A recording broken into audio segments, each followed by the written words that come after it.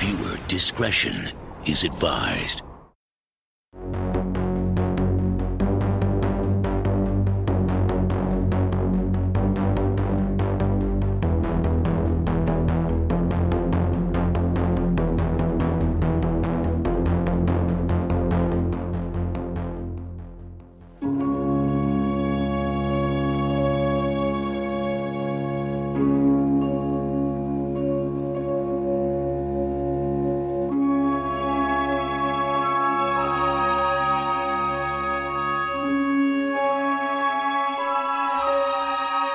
Welcome to this episode of United Nations of Horror. I should say, welcome, bienvenue, and welcome to this episode of United Nations Horror. This is episode 29. This is a special, which is our second special on the Hellraiser series. I'm Mark from the UK, and today I'm joined by... Hi, I'm Mike from Chicago. Oh God, I don't want to be here today, guys. I want to talk about these movies. When you're in hell, just you keep going. Oh yeah. And I'm Matt from London in the UK. So today, as I said, this is the second in a two-part series covering the universe of Hellraiser. And in our first part, we covered several aspects of Hellraiser. We did the first 4 movies, and we did a few other bits and bobs. But tonight, we're covering the remaining 5 movies and possibly a couple of online fan shorts.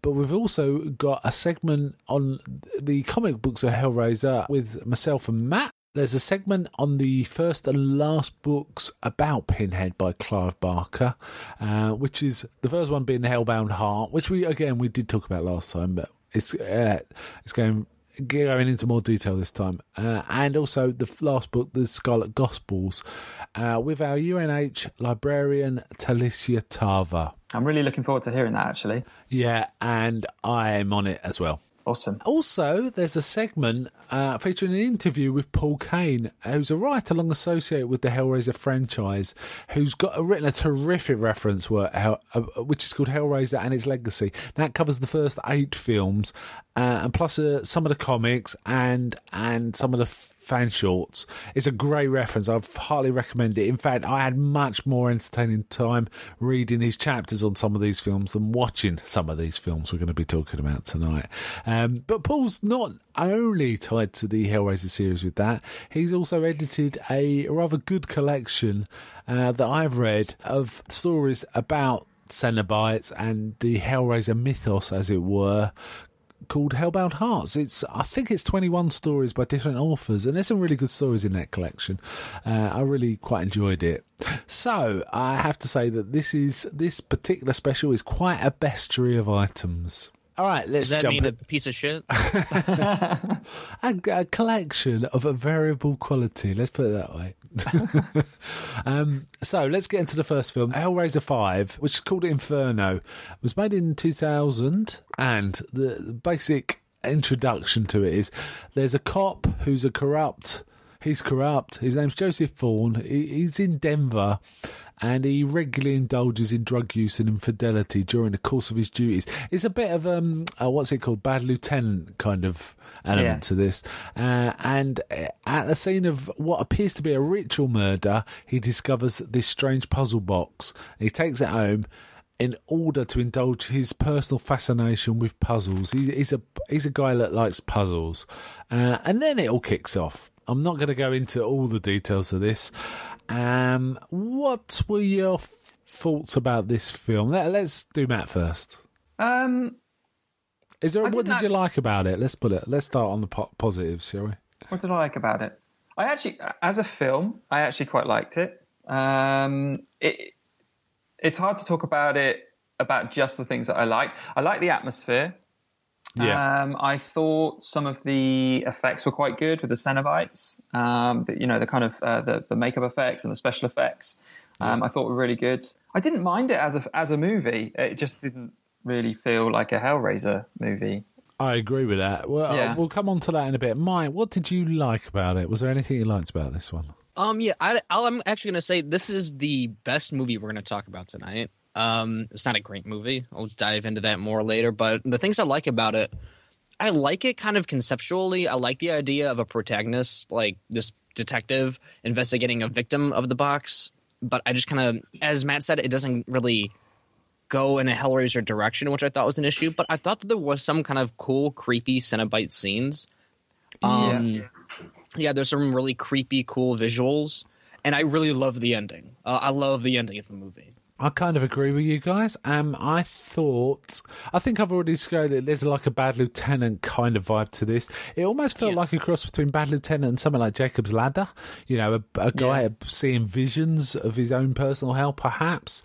And I did like some of the bits. The bit that I particularly liked in this was there was a weird scene where these Cenobite twins are kind of seducing him, and instead of just caressing his chest, they're actually sticking their hands under his skin and kind of caressing him, almost like under a jumper, but it's his skin. And that was really creepy. Personally, though, I didn't like this film. I thought it was apart from those sort of moments, I thought it was a pretty poor film. And one of the issues I had was they weren't really Cenobites; they were more like demons.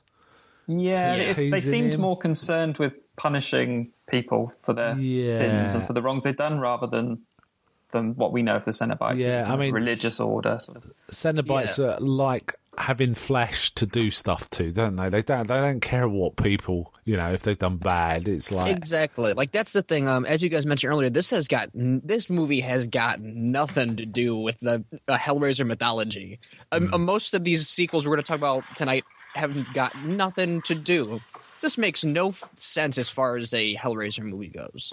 I think it's like an okay movie, but having Hellraiser on it really brings it down because it just doesn't make any sense. Hell, a lot of the Hellraiser moments, there's like none of that in the middle of the movie.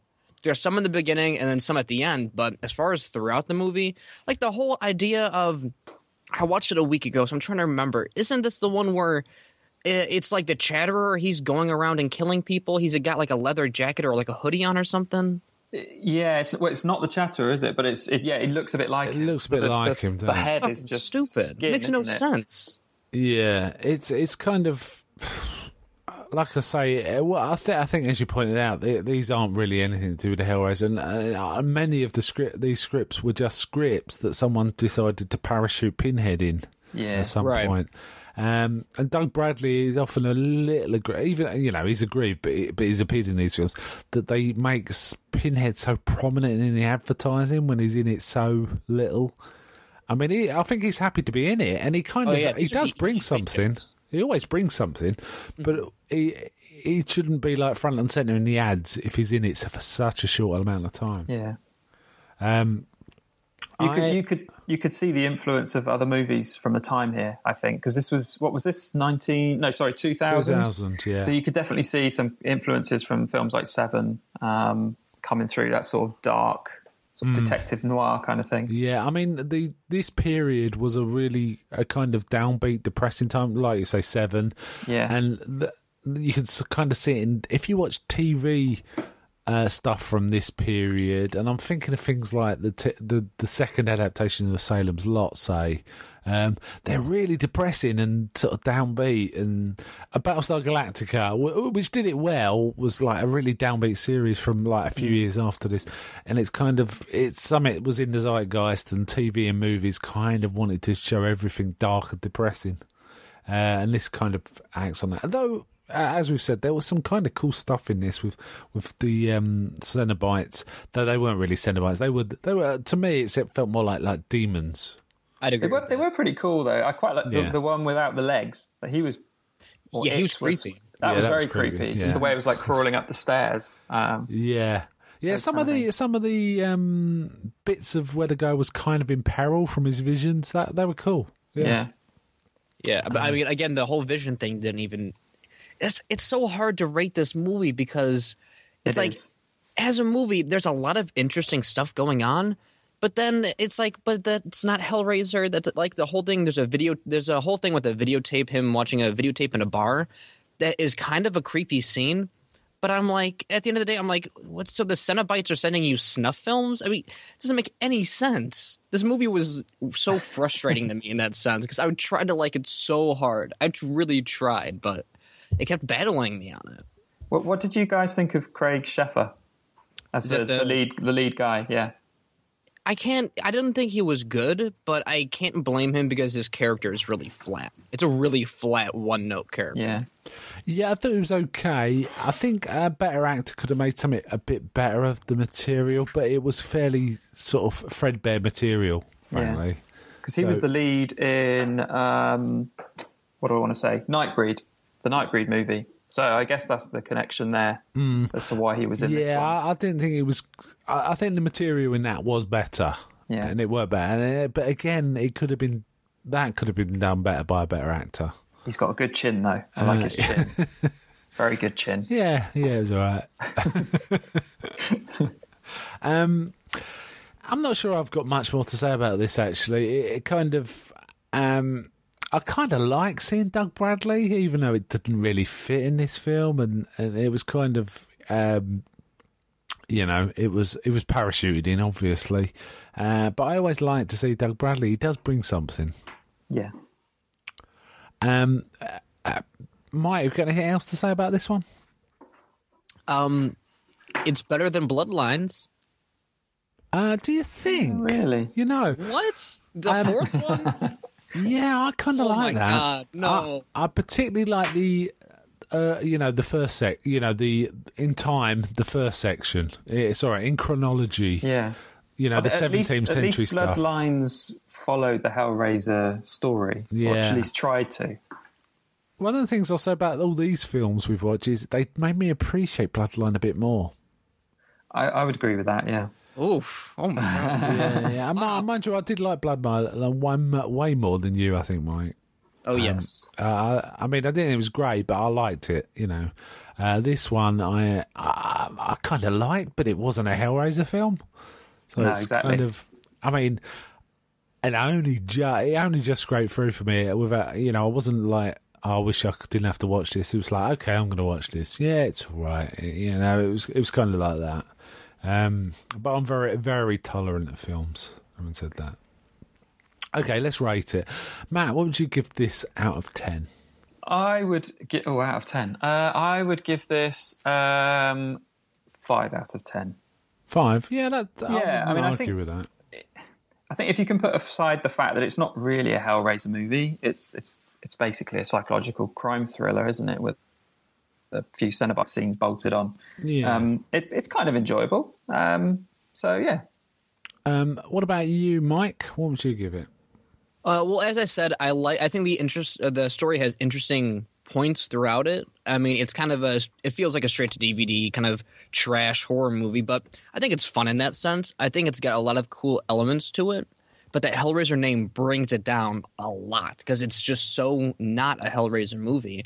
I feel like if you could have had a more interesting character and taken a Hellraiser movie, the Hellraiser title off, this would have been a pretty decent flick. Like, it would have been a more of a cult kind of movie, I think. Yeah. But I can't rate it on what it could have or should have been. I have to rate it on what it is. And if it weren't for that ending, which I really liked, I'd give it a lower rating. But at the end of the day, I'm going to give it a 6 out of 10 because I thought it was entertaining enough. But, right. I mean, it's not a great Hellraiser movie. No, I think many of the films we're going to talk about suffer from what I'm just about to say, which is when you get Hellraiser in the title, it gives you a certain expectation. Yeah. Now, even if you've only seen, say, the first one, the Cenobites act in a particular and specific way, and they don't act that way in this film at all. So it's almost like you go in this film with an expectation, almost like a hype that you're going to get this, and you don't get it, and it kind of and therefore it is disappointing. Yeah, well, they're just trying to shoehorn the Cenobites into other stories, basically. Yeah. However, actually, I kind of like seeing Doug Bradley, even though it was kind of not relevant that much. Personally, though, I am going to give this, I think, 3 out of 10. It wasn't. I didn't think it was that great, actually. There was a few scenes in it I kind of liked, but I found there was stretches of it were quite tedious, actually.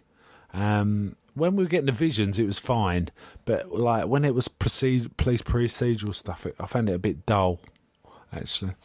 Okay, let's move on to the next one. This is Hellraiser 6. Well, it hasn't got that title. It's Hellraiser Hellseeker. Now, in this one, we have a man called Trevor Gooden who survives a car accident that apparently kills his wife, who's Kirsty from Hellraiser 1. What was she doing in this? What was she doing? Yeah, well, she's back. It's the same actress. Their car plunges off a bridge into a river, and Trevor manages to escape with his life. And police divers find both corridors open, and there's no sign of Kirsty. 1 month later, Trevor wakes up in a hospital and realises that his wife's missing, but he's had a head injury, and he's uncertain what happened in the past, and his head injury apparently has caused him to sort of have fantasies and not be able to distinguish between reality and the fantasies. I think that's a sort of reasonable intro for this. Okay, so we kind of, in many ways, this is kind of similar to Inferno. Yeah, very similar. Yeah, I agree. Yeah. Because they're both kind of. Oh no, this will give it away. Do we care about spoilers? Probably not. No, I think with spoilers from now on. Yeah, we can sort of. It was all a dream kind of thing, aren't they? Where the reality that they're in is not really the reality, kind of thing. Well, kind of. It was hard to tell. I mean, it's like this is their. It's not that it's all a dream. It's that these guys are in their personal hells. Exactly. Yeah, that's what I mean. Yeah.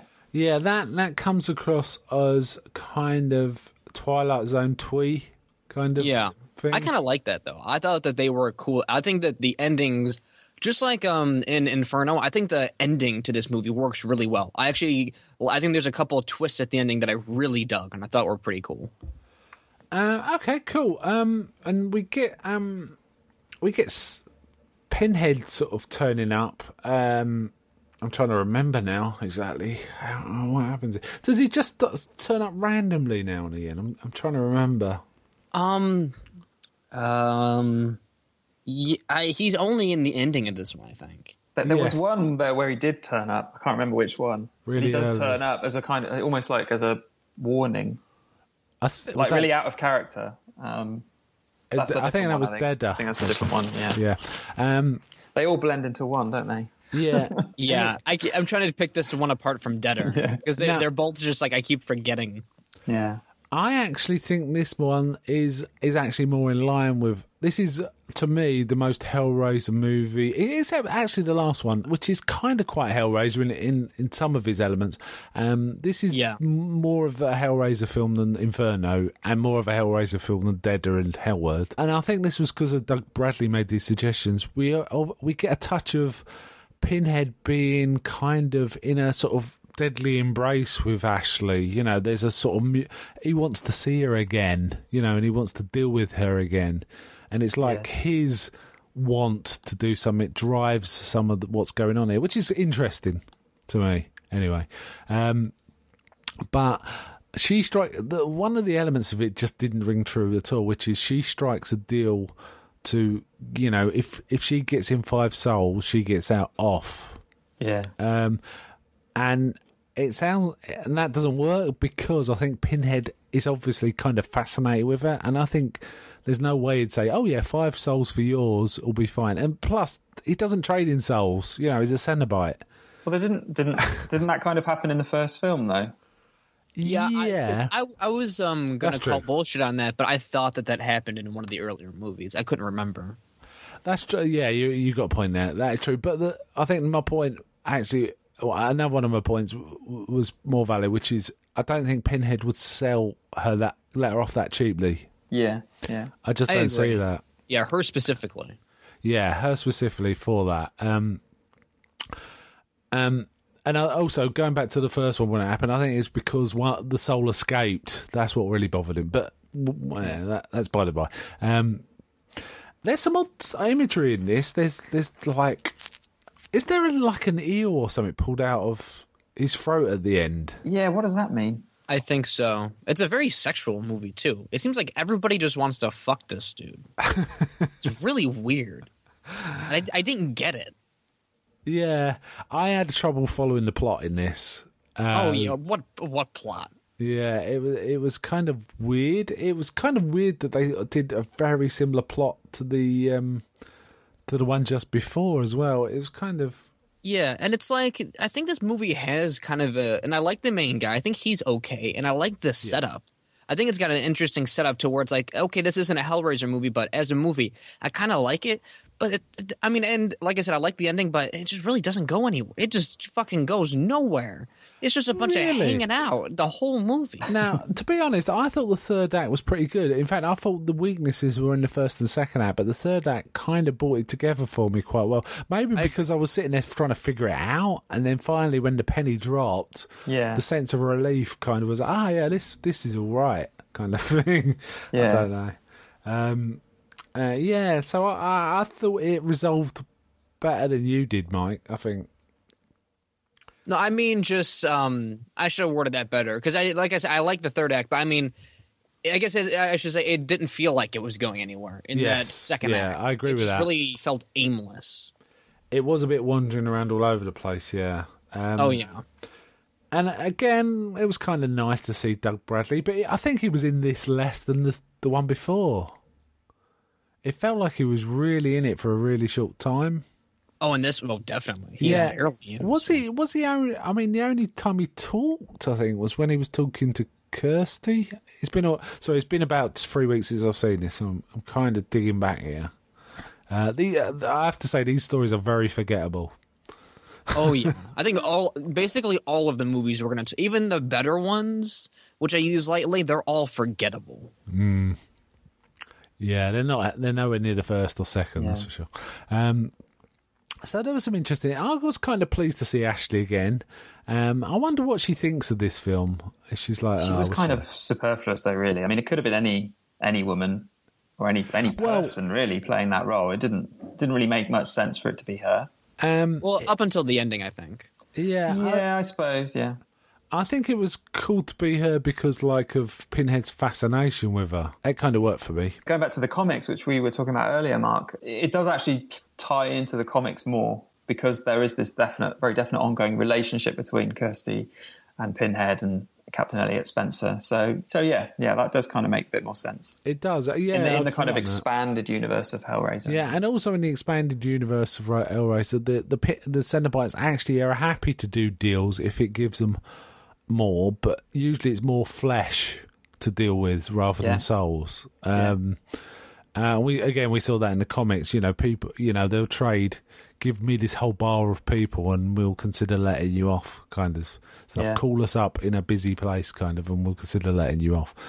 There is a touch of that. Let's get to rating Hellseeker though. Mike, what would you rate this out of 10?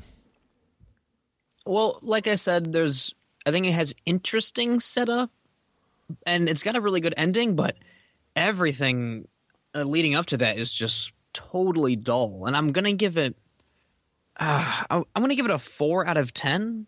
Yeah, I'm being pretty nice, but I guess when a movie has a good ending, it leaves me with a better feeling. So I'm a bit nicer towards it, and I really like the ending to this, but it's really, I don't know if it's worth just sitting through it. I mean, it's really not. Yeah, I kind of agree. It was kind of... there was a point when I was going through these films where I thought I wouldn't sit and watch these if I wasn't doing this for a podcast.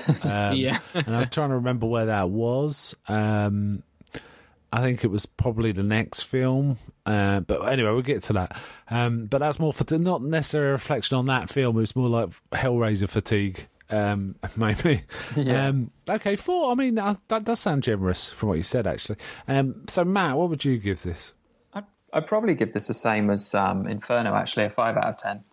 I think they're on a similar level. They're not terrible movies, and I think there's stuff in there to enjoy. But again, it's just not a Hellraiser movie, really. It's just the Hellraiser stuff has been bolted on afterwards, clearly. But it's kind of an interesting story. I like the reveal towards the end when we find out what's actually going on. That's actually where it gets interesting towards the end. Yeah. I quite liked the Detective Lang character. I thought he was quite funny, popping up now and again. And there was one moment where he does the whole Columbo, one more thing. And so he was kind of like a bit of comedy relief there. Yeah, that was a touch. 5 out of 10. Okay, I actually like this a little better than Inferno, mainly because I thought there was a solid third act, and I think I thought the interactions between Pinhead and Kirsty were more interesting than Inferno. They kind of felt more like the mythology to me than sort of Pinhead just popping up, to annoy this bloke or torture, cause this man grief. It kind of felt more like a long, part of the bigger sort of universe of Hellraiser to me. So I'm going to give this a 5 out of 10. I thought it was okay. It could have been better, but I thought it had a solid third act. But I was kind of a bit perplexed and a bit bored in Acts 1 and 2.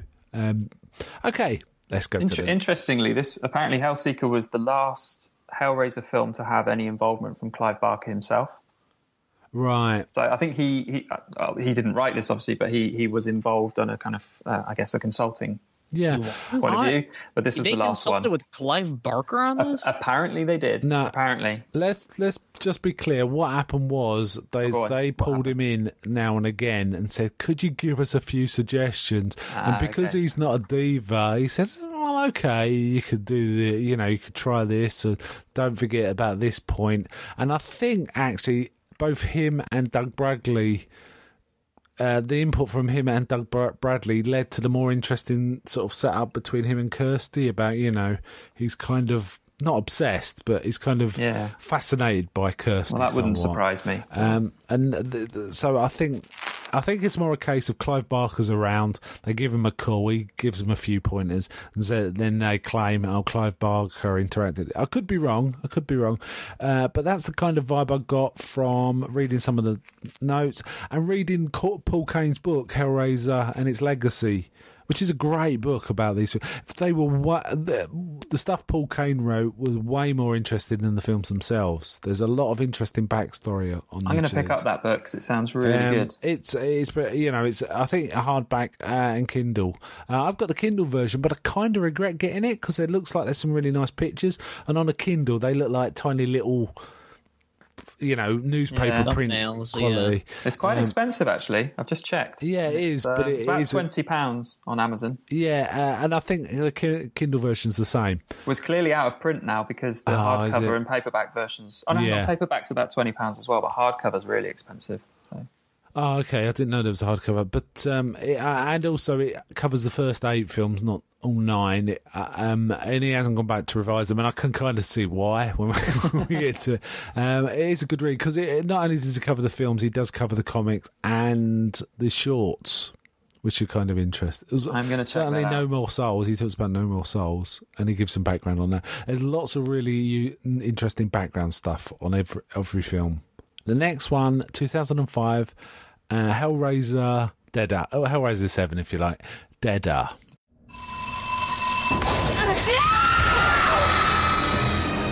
You open the box, and your soul belongs to me.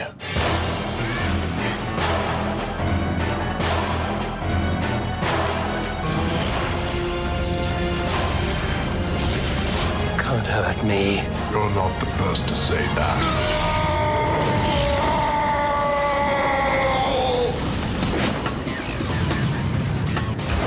I'm going to a real-life secret hell world party. Welcome, Hellraisers. Invitations. But if you need anything, just scream.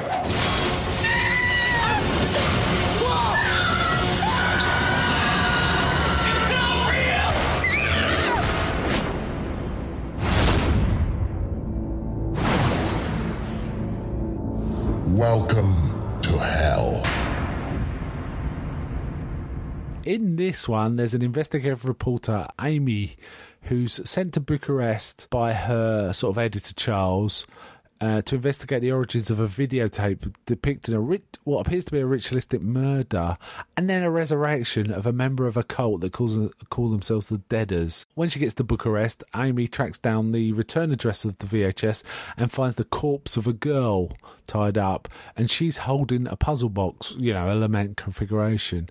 And Amy returns to her hotel and by mistake, I think, opens the box, summoning Pinhead. And then that appears to be a dream. And then, oh man, it gets kind of weird. She starts visiting people who appear to have taken over part of a train as a nightclub. It's really odd.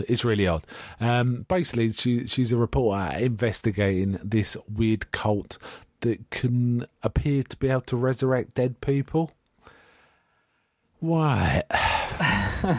Mike, was there anything you liked about this? Nope. Not a single thing. Nope, not at all. This movie, first off, not even all the boobs? There was a lot of boobs. No, I can find that on the internet and not have to watch shitty movies. What about Carrie Wurra? Do you like Carrie Wurra? The actress. Is that the lead? Is that Amy? Yeah, I recognised her from a few things. Oh, God, she's terrible. Yeah, she was pretty bad in this, and it's made me kind of rethink, because I've liked her in other things, and this was so bad it made me think maybe she's not that good, and I just kind of fancy her, and I give her more credit than it's worth. That's what it is. She was in Eight-Legged Freaks. She was the sheriff in She was Scarlett Johansson's mum in Eight-Legged Freaks. Yes, that's where I knew her from, and I kind of like her in that. You see, I like that film though. That's a good film. I have a question. Did you guys notice that Stan Winston was a producer on this? No, really? Yeah, he's a producer. Why this is the one movie he has anything to do with, the one Hellraiser movie. And I don't know why this was the one. It's not like there were any big special effects in it, and I don't think he worked on the special effects, but he's a producer on it. That's really... He must have worked on it. It's weird. Why would he put his name on this if... Why did anybody put their name? Why wasn't this the Alan Smithy movie? Yeah, I don't know. Actually, you know what? There were some things I did like about it. So I'm not going to say it was completely and utterly terrible. Anyway, Matt, was there anything you liked about it? No. Not actually, no. So no, I tell a lie. There was one scene in particular that I quite liked, and it was the scene in the bathroom where she discovers she's got a knife stuck in her back. And I thought that was kind of cool. I thought that was kind of cool. The white bathroom, the blood everywhere. It felt a bit meaningless to me, well, at that point, but it was kind of cool.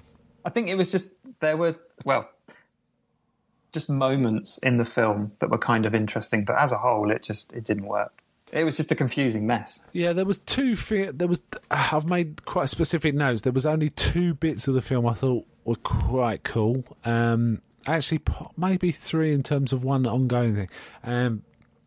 The first one was, I kind of liked the train full of Euro trash. It was ridiculous, but it kind of made me laugh because it was so ridiculous. It's like, yeah, is that how Americans think that, people in Europe just take over trains and have orgies? Is that how it works? Oh, that yeah. kind of made me laugh. I thought it was awful. What the fuck was all that? Does the government fund these trains running? It was with all funny. this fucking madness happening on it? And it's like, why would you go to that guy to ask? Yeah. It's like... That guy was annoying. He was annoying. Was that his name? Yeah. Yes, oh my god, it was so like annoying. It was kind of goofy. I did actually like the final scene with the Cenobites and Pinhead popping up. I kind of like that. There was loads of things I didn't like about it. Since when does throwing the puzzle box open it? What was all that about? Yeah. She just throws it across the room, and then suddenly the Cenobites appear. Yeah, all right. Got me there. Made no sense. I really didn't like the fact that Pinhead popped up near the beginning to sort of, halfway through to give a warning, like he's some sort of guardian angel. This one, wasn't it? Whoa, stop it. That's ridiculous. Yeah, it was this one. It was kind of, what? Why would he do that? Yeah. I also, there was a third thing which is really nothing to do with this film. There was this recurring vision she had, I think involving her father. That was horrible. Yeah. Really, No. Bear with me. I'm not going to say that was great. What I'm saying is it reminded me of a much better film called The Witch Who Came from the Sea, where they do that much better and more, makes you feel really uneasy in that particular film. It felt like they were referencing that film, but it was kind of really buried. It may have just been sort of a coincidence, but it felt like they were referencing that film, and it's never good for a bad film to reference a good film. It just makes you want to watch the good film, if that makes sense. So there was that element to it too. I think we're all tired of talking about this particular one, aren't we? Mike, what would you give this one out of 10? It's a movie that, much like Hellseeker, but even more so, it's completely aimless. It's a mystery film that is, I don't give a shit about the mystery or where it's going to go. This plot is so half-assed. Everything about this is half-assed. It's so boring. The movie's like 80 minutes long, and it was hard to get through. It was hard to get through than more. Yeah, it's harder to get through than most 3-hour fucking movies. Yeah. This is a 2 out of 10. This is, honestly, I probably would have hated this more had I not watched Hellworld before. This movie is so bland. Fuck this movie. So 2 out of 10 from you. I think I agree with a lot of what you said. Matt, what would you give this out of 10? Pretty similar. I'd probably go for a 3 out of 10. But to be honest, it's just not. Again, it's not a Hellraiser movie. It was clearly filmed on a budget. It's just really cringy all the time. Like even at the beginning, there's that early scene where she goes to the London Underground newspaper, and she's supposed to be in London, and they go to great pains to make us think that we're in London. They've got like pictures of the Queen on the wall in the Union Jack. That was funny. I forgot that was funny. It's just really annoying, and I think that just got my back up straight away. I hate it when films try to pretend that you're somewhere that you're not. I don't like it in films when people do accents and they're clearly not their accents, that kind of thing. So that kind of thing. And the story didn't make any sense. They tried to tie it into the franchise with the whole kind of nonsense about this guy being a descendant of Le Marchand, but it didn't make any sense at all what was going on. I don't know why he was able to raise people from the dead. I just didn't get it. It was just confusing. You know what it reminded me of? Have you guys ever seen a film called Psychomania? I haven't, no. Right, it's from the early 70s. It's a rather wonderful but silly film. It's a British film where a gang of bikers figure out how to be immortal, and the trick is you've really got to believe you're not going to die at the moment of dying, and that's it. That's their trick, right? Wow, that's clever. Yeah, and it's a ridiculous film. And this trick here, kind of what these deaders were doing felt like that, and it kind of. But I'll tell you what, Psychomania is about 10 times better than this. It's a much better. Anyway, so that was by the by. For me, I have to say this annoyed me somewhat. There was bits felt like, but it annoyed me because it felt like it felt almost pretentious.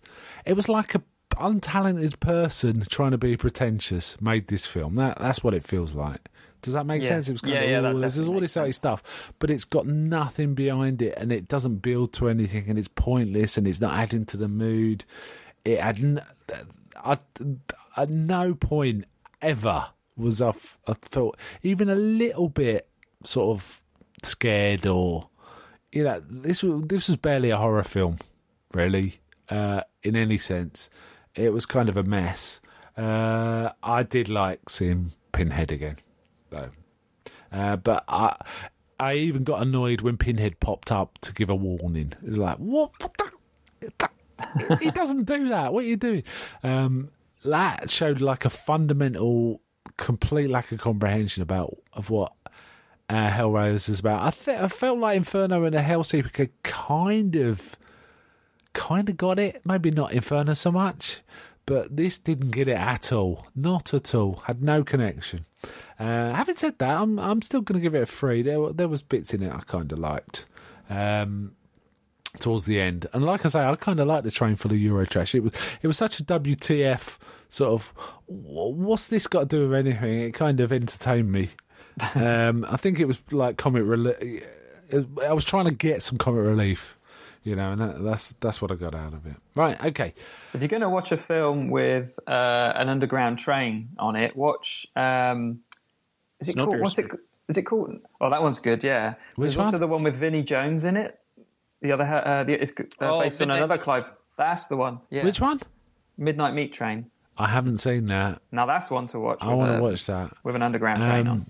Funny enough, there was a post in, I don't know if it was United Nations Horror, but I think Kieran, who couldn't make it today, posted favourite underground horror films, and there was various films on it. And I don't think Midnight Meat Train was posted. I posted Deathline, that British 70s one. That's really I like Midnight Meat Train. I need to see that. It's got a young, what's his name, Bradley Cooper. Vinnie Jones is pretty cool, actually. Yeah. Definitely. If you're into Clive Barker stuff, it's pretty. Yeah, it's a pretty visceral, interesting story. I quite enjoyed it. Do you like it, Mike? Have you seen it? I haven't seen it since it first came out, and I remember thinking that it was okay. I've always been wanting to revisit it, but yeah, I remember thinking that it was all right. Okay, right, let's move on to the next one, which is made in the same year, or certainly came out in the same year. These movies were, Deader and Hellworld were both filmed back-to-back, like The Lord of the Rings, and, and... They're just like little... Don't mention them in the same... Just before we leave Deader, I have to pick up something Matt said. Just so you know, Mike, everyone in Britain has a picture of the Queen in their house. And Union Jacks everywhere. And Union Jacks everywhere. We all do that all the time. Oh, yeah, and Big Ben, right? Yeah, absolutely. Yeah, we love pictures like that. That's like having a movie set in America where everybody has fried chicken, just picturing fried chicken and hamburgers on their wall. What, you mean you don't? Well, I do. Actually, I have pictures from New York and San Francisco on my walls, so it's probably the Americans that have the pictures. You know what? I've got a picture of the Chrysler. I have got a picture of the Chrysler building in my study. So there you go. Okay, right. Getting really off track now. Let's get on with this. Get back on the track. Please let it finish. Right, okay. Number 8 in this series, Hellraiser, Hellworld, 2005. Now, this runs with the concept of this gang of kids, older kids, who are addicted to play a game called Hellworld, an online computer game. Sort of really crap game. Yeah. Oh my God, I couldn't quite work out what the game was, to be honest, but it's based on the Hellraiser series, so it's kind of meta. It's a bit meta, isn't it? Yeah. See, that's the thing. It's like it was very obviously this movie was put together, the whole video game element, by people who've never played video games. It was made by a bunch of fucking 50-year-old middle-aged men who have never touched a computer. Like, they're like, oh, the kids are into the video games today. They fight fucking Pinhead. He's in a video game, and they all play it. It's exactly. Stupid. I have to say that if you're addicted to this particular game, you've got way bigger problems than demons from hell chasing you. Oh, yeah. It opens at the funeral of one of their ex-friends, I suppose, Adam, and they're there's a guilt thing going on in this kind of vibe. They all get invited to this place called Leviathan House. It's worth saying that this guy committed suicide because he was addicted to this crappy game. So he committed suicide. Yeah. Why? Maybe if you played this game a lot, you'd want to kill yourself. Yeah, I wanted to kill myself after watching this fucking movie. So there you go. There could be a film in now. Have people killed themselves after watching this movie? I wish Kieran were here to stick up for these movies. I really do. Well, he'll have to send him feedback as a follow-up or something. He's listening to this right now, doing the Michael Jordan cry. I've lost the will to live now. Talking on this. Basically, they get invited to this house, and Lance Henriksen's there as like a spooky, I don't know, like a lurch type character kind of thing. Creepy older man. Yeah, and he is Lance Henriksen. I have to say, Henry Cavill's in this. Is he? Yeah. Yeah, he was. Mike was his name. He's the Was one that Henry Cavill? Yep. Yep. The one who gets the blowjob and the mask changes. What? Yeah. What the fuck was that? Where he's getting his dick sucked in the middle of this club. Yeah.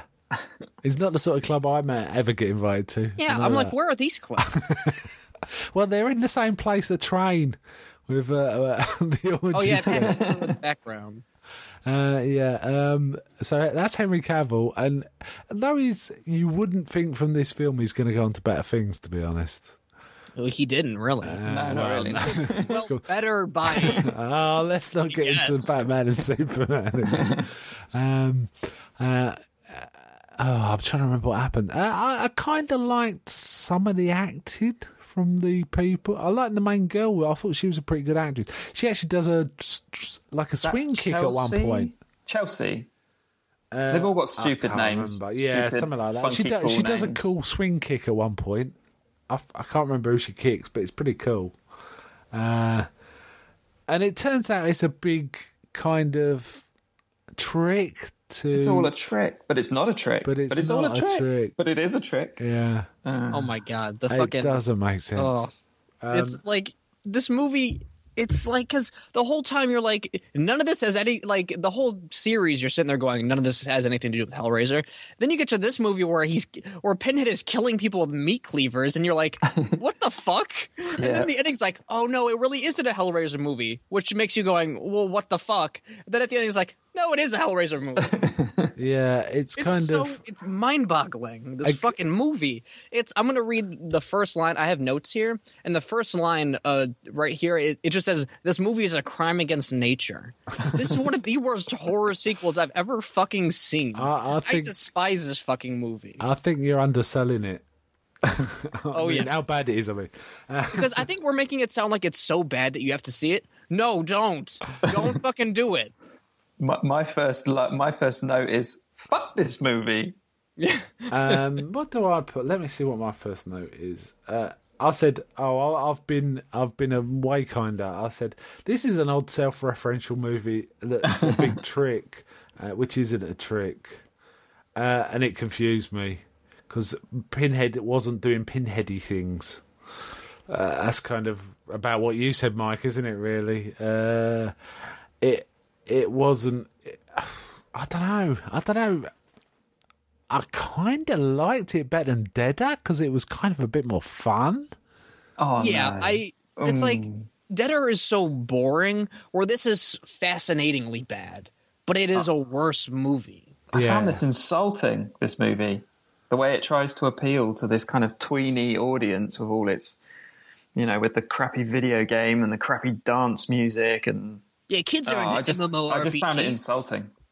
It's fucking stupid. It's so calculated, but in the worst way possible. Exactly. I think it's like you said, I'm just Mike. too old for it. Yeah, it's like, well, no, I think it's like Mike said, it's like people that don't know about video games have been writing about a video game. And it's also people who probably don't understand drugs think, oh yeah, let's put a psychedelic as the excuse for all of this going on, dropping, next it'll be, they're smoking the pot, they're going to go crazy. It's that kind of level of, this is ridiculous. Worst crime as well, setting up Pinhead as a kind of Jason Voorhees style slasher. Oh my God. Yeah. Luckily it kind of got away, it wasn't as terrible as it could have been because it wasn't really him being like that, was it? It was kind of, it was people on psychedelics. Imagine him like that. Yeah, and the whole thing, that's why it's so hard to say that this isn't Hellraiser. Like, it doesn't fit within the mythology because all that shit in the first 2/3 is all made up stuff in their head, which is even stupider, though. And then the whole thing is like, we get to this conclusion where it's like, it was this big revenge plot by Lance Henriksen. But his revenge, his drive for revenge makes no sense. It's so misplaced. It's like, wait, why not go kill the makers of the video game? Why are you fucking killing his friends? They got nothing to do with any of this. Yeah, and the other thing is, you were gone the kid's whole life. They established that. So why do you give a shit? It made no fucking sense. Also, the level of planning was such that it was, if I give them a psychedelic, they'll imagine these specific things that I want them to imagine. Yeah, that doesn't happen. It's like, okay, Mike, what would you give this 1 out of 10? 1 out of 10. Fuck this movie. Fuck this movie. Okay. I'm surprised you give it that much. I've got to be honest. It's because I was going to give it a 0, but because, like you mentioned, it's just so fascinating in how shitty it is. I can't give it points for being a shitty movie, but it wasn't boring. I can give it that. But it's still, I'm going to say it's a 1 out of 10. I can't give it anything higher. I'm giving it the barest minimum. God, I hate this fucking movie for even making me do that. Matt, shall I rate in the middle and then let you finish, Matt? Go on. Matt, for a change. Actually, you know what? There was bits of this I kind of took to. I didn't like the fact Pinhead was doing things that Pinhead shouldn't do, but when it was explained, it was like I kind of forgave it for that. I thought the actors were actually well cast, and some of the script, and I mean the dialogue, was okay, but the overall story was terrible.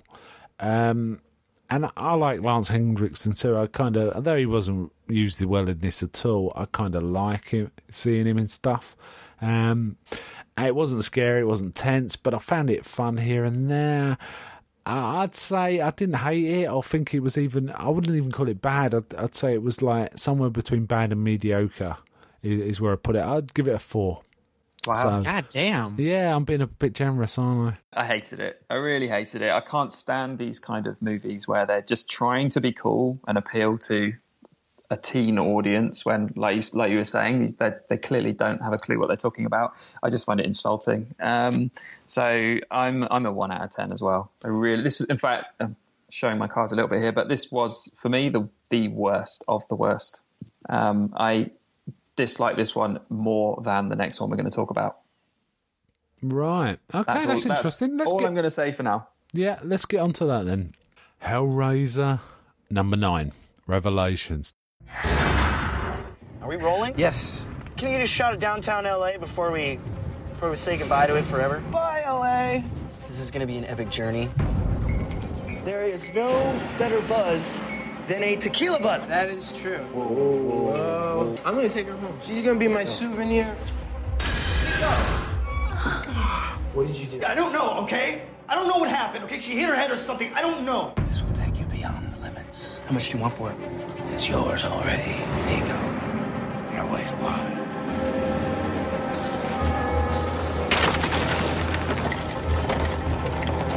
What is that?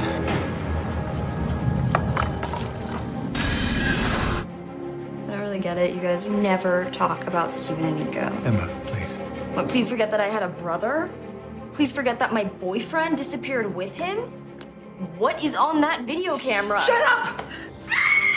It's Steven! It's Earth. Everyone, just stay calm.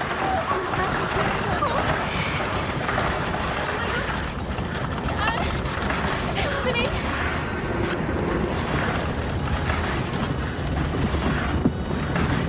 Here we go.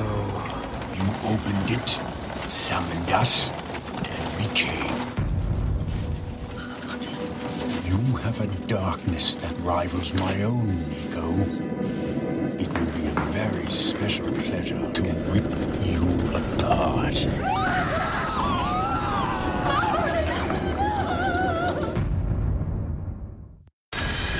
2011, apparently made to retain rights. Not shown in many places. It has been shown publicly, but only in a few places.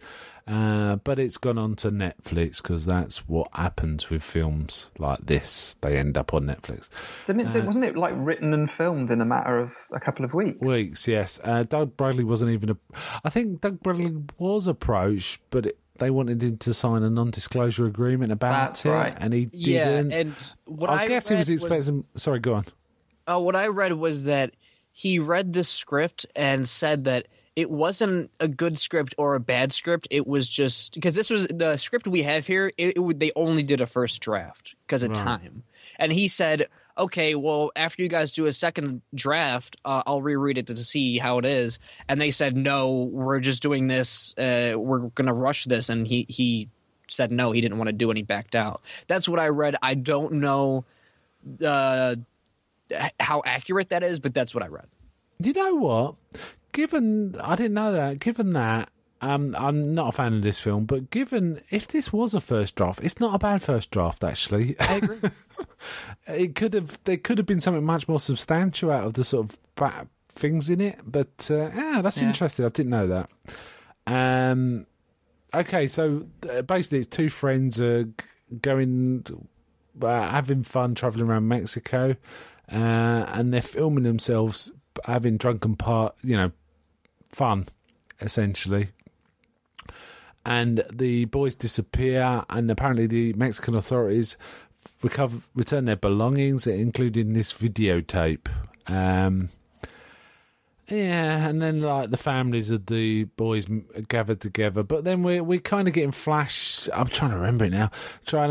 We're seeing it for real, aren't we, in the film? So it's not quite a found I think footage one of the mums is secretly watching the videos, isn't she? And so I guess we're seeing what she's seeing or something like that. But I was confused by. Oh, I guess at that point that they had found. Because I thought that they had the kids had gone missing, they couldn't find them. But I guess at that point they had found that crime scene, right? Yeah, and they found their belongings. Right, okay. But essentially we see them sort of partying, and one of the guys, the more wild guy, kind of approaches this girl, and it's not clear whether she's a prostitute or something. And then the other guy, what is it? Basically, the girl gets murdered, and I still wasn't clear on this. Did the wild guy actually murder her? Or he said it was an accident, but I don't think we ever saw exactly what happened. We did, yeah. And basically, he says, "You got to help me." And then he says to the other guy, "Right, you're an accessory. You got to carry." He's basically blackmailing him to carry on the holiday. It's kind of the thrust of it, Yeah, that made no sense, because this whole you're an accessory. I'm like, but that's such an easy thing. Just take the fucking memory. Those memory cards on those cameras are so fucking small. You take it and you break it, and then you're fucking out. You're done. He was about to do It's that. all his problem. He was going to do that, the other guy, and then the one who'd killed the girl grabbed it off of him and said, "No, this is like my insurance." So you can't get rid of it. I forgot about that. You're right. Something like that, anyway. But it was a bit weak, really. Now, at this point, even though this is the film that I watched most recently, it's the one I'm having hardest time remembering. I'm kind of remembering bits. There's some cool imagery, for example. There's a guy, they go back to one of the references in the first and second film of, a blood on a mattress or blood on the surface sort of recovering a body and sort of being able to wear someone else's skin. Well, these were the interesting bits, actually, where it did reference the original movie. I agree. It's the first two. Yeah, I strongly agree, because what I liked because I marathoned all these movies because, I'm a fucking masochist and I hate myself. And I think the reason I was so much kind of warmer towards this one is because it's not that it's a good movie, but it was just nice to see a Hellraiser movie that it felt like it was a Hellraiser movie. Yeah, exactly. There was definitely Hellraiser elements. Yeah, exactly. If this was a first draft, I can see that it had definite possibilities to be a decent movie. But they probably referenced the original movie because they didn't have time to do anything else. But that played in its favour, I think. There are some really weird moments in this, though. For example, the wild guy actually takes the skin of the other guy, doesn't he? And then he starts kissing his sister, which means the sister is, as far as she's concerned, kissing her brother. Which is like, but she's actually kissing her boyfriend. Yeah, that was really weird. Yeah. And then he starts revealing family secrets, like, you fuck my mum, or I can't remember what it was, but it was kind of that kind of thing. Yeah. It's like, and then it kind of kicks off when the Cenobites appear. So we got a different actor playing Pinhead. What did you think of this performance? Oh, I just wish he would have shut up. He could not stop talking. He wasn't written. The writing on him just didn't feel like as far like this movie does feel the most Hellraiser-ish out of all the movies we talked about today. But he's that Pinhead. The writing on him just doesn't feel like Pinhead. Like I don't even mind his performance. I mean, he did what he did. Although he clearly wasn't British. Putting on that accent, I hated that voice. That's true. Was he trying to do a British accent? Oh yeah, he was trying. I couldn't tell. I just thought he talked funny. Well, he did. It was all the one. I'm showing my cards here. Really, the one real virtue for me of this film, apart from the fact it was trying to do Hellraiser terms of thing, was it made me realise how good Doug Bradley is. Yes, actually. Yeah. even in the terrible, Hell World, it was kind of nice to see Doug Bradley turn up. But this was like, ooh. Can I give you my line on my notes on this film? Basically, I said it's better than watching Twilight. That's what I wrote. I'd agree with that. That's not saying much. No, it isn't. But that's what I thought. Damning with faint praise. Yeah. And it was this was silly, but it was a first. If I take it, this was the first draft of something that could have been developed. It kind of, I can kind of see it could have been something a lot better. Certainly, if Doug Bradley had been in it and had a chance to have a go at Pinhead's dialogue a bit more. And so some of the ideas were kind of interesting, but it just didn't work at all. It's way better than one that you just knock out to be a contract sort of get around, though. Yeah. Said that. It looked like they put effort into it. It was just half baked. Yeah. It was like Punisher says to Daredevil in season 2, "He's a half measure." Yeah. Got to talk about something else other than Hellraiser. But there was things in it like they could have done right, but they just did them wrong. Like when the Cenobites are summoned, and you in the original films, you've got that really cool the tolling of the bells. The music. They used a different bell in this, and it didn't sound as good. It was like, well, why not just use the original bells? They sound better, and they're the same. So why do something different that sounds worse? I didn't get that. Yeah, it was odd. It was odd. They had similar. Actually, the music wasn't bad in this. If I remember, I'm having trouble remembering. I thought the music was okay. What did you think of this Pinhead's makeup? I thought the makeup was all right. Yeah. Just the actor himself just didn't look like Pinhead with his big bug eyes and just strange sort of sneery face. Yeah, I was going to say he just looked angry, didn't he? Whereas Pinhead's kind of placid almost, except when you really rile him. Yeah. This guy didn't enjoy his work, did he? Here. Say again? I've written a line on my notes here, and I can't remember why I wrote it. Maybe you guys can shed some light on it. I put, "Can Pinhead drive a car now?" Did it? I don't remember him driving. Why did I write that? Were you on drugs when you watched it? Probably. I was maybe half asleep. Was there some scene to do with somebody crashing a car or something? I don't know. There was something. I think their cars disappeared. Oh, maybe that was it. I don't know. I can't remember. Or was it? Anyway. I don't remember a Fast and the Furious road race with. I'm just trying to remember why I would write that. There must have been something with a car moving. I'm guessing. What did you guys think of the? I've written. I don't know if this is the right word for it, but I've written proto Pinhead. So the not the young Pinhead, the kind of apprentice Pinhead character. Oh, Nico. Yeah, Nico. Yeah, where he became Yeah, no, it wasn't Nico, was it? It was the other guy becomes. No, I think it was Nico. I'm kind of confused as to who it was. But what did you think of that? I thought that was actually quite cool. Yeah, it was all right. Yeah, I agree. I think the stuff between the two, because I think the first half of the movie it's a bad movie, and the second half is kind of entertaining. Mainly because I like whenever we cut to the flashbacks of the two guys. Their acting isn't very good, but I like their story. I thought all of that stuff was really interesting. I thought it was entertaining. It was the best stuff of them. It was the most memorable stuff. It's even more memorable than the Cenobite stuff, actually. Yeah. Oh, I agree.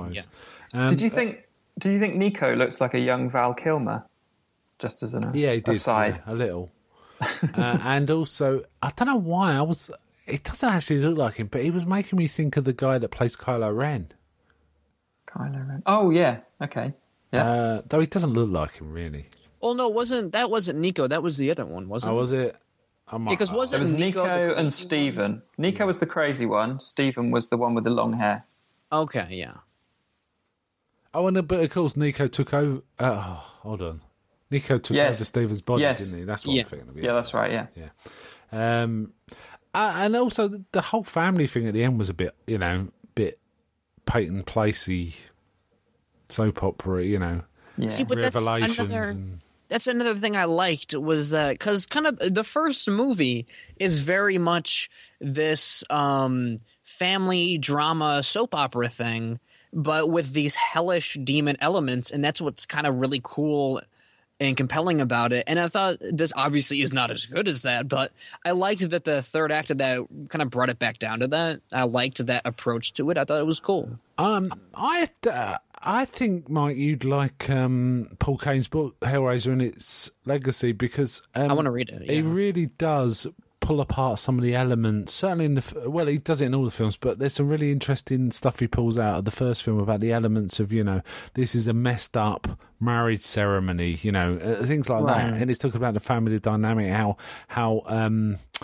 man, I've forgotten the name of Frank. How Frank is kind of a messed up version of a father, come to daddy, stuff like that. And he wants to be in that role a bit, but he's also sexually desirous of Kirsty, and there's all of this is kind of teased apart quite nicely in that book. I think you'd like it. Yeah, I need to check that out. Yeah. Okay. All right. Shall we rate this one?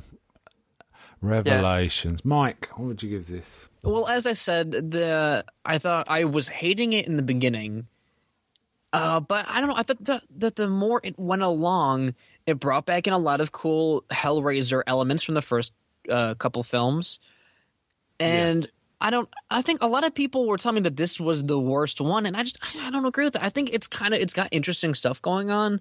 I think there's entertaining elements, but as a whole, it's not a great movie. But it's not terrible. I'm going to give it a 5 out of 10 because I don't think it's necessarily a bad movie. I think it's an interesting movie that with just weaker parts to it, because there are certainly bad moments in here. But I don't know. As a whole, I didn't think it was that bad. Cool, Matt. I'm not far off Mike actually. I'd probably go for a 4 out of 10 for this one. So out of all of these remaining 5 movies, is it? Yeah. I think this would be my third favourite. Right. So I like this one more than I liked Dead and Hellworld. Right. I think it, like Mike said, it's not a great movie, but it does actually follow the themes of the original film far closer than any of the other later post Bloodline movies. It's got some quite pleasingly dark things about it. I quite like the twist towards the end where Stephen's actually revealed as Nico. No, hang on. Stephen's Nico wearing whatever. Nico's underneath. Somebody's wearing somebody's skin anyway. I quite like that. Someone's kissing his own sister as well. Oh, that was weird. No, actually, the sister's kissing her own brother. Yeah. But it's not really. The new Pinhead. The new Pinhead was pretty awful. Yeah. He just would not stop talking, and I really hated his accent. But I thought the visual effects were really good, actually. There was some pretty cool scenes. There was one scene, I can't remember who it was, but I think somebody's face was peeled off at one point. And then there was another scene where someone's neck was kind of opened up. And there's also a skinned guy, the man's skin was quite good. Yeah, it looks good. On my notes, I've written "Hello, Skinless Frank." So again, it's a nod back to the original film. It looked exactly the same, actually. It did, didn't it? And I think that's probably because, they didn't have a lot of time to write this and to make this, so they went back to the original source and they wrote something that was kind of based on it. And actually, I think that's, as I said, I think that's in its favour, really. So 4 out of 10. Okay, when I did watch all these films like Mike, I think, in one long rambling, horrible drunken session. No, I wasn't drunken. And I actually rated this the worst, but having talked about it a bit with you guys, I actually think Dead is the worst film, and Hellworld has at least the virtue of being a bit more fun than that.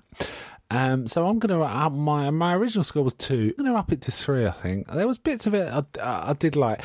One thing I will say, which I think I've already said, is this really made me realise how good Doug Bradley is as Pinhead. Yeah. This guy was just annoying the hell out of me. I did want to see him, or I wasn't interested in anything he was doing. And there were certainly bits, certainly in the initial Boys' Adventures, that I thought were kind of cool. And I actually think it's a way better film than it had any right to be, given it was like for a contractual requirement. It was the first draft of the script. Though it's quite terrible, it's not quite as bad as I thought at the beginning. And like I said, it's better than watching Twilight. So I'm going to give this a 3 out of 10. Okay, so that completes our look at all 9 Hellraiser movies over these 2 podcasts. Now we're going to move away from movies for a little section, though we are coming back to talk about some of the fan-made shorts. And here is a segment with myself and Matt discussing the comics of Hellraiser. Will these dreams still follow me on the dawn from obscurity? Can't you see it up in the sky as it kicks you in the face and lets you die? You never had the answers, and now you tell me the facts are blind. I really couldn't be bothered with you. Get out of my face and watch me die. Burning inside.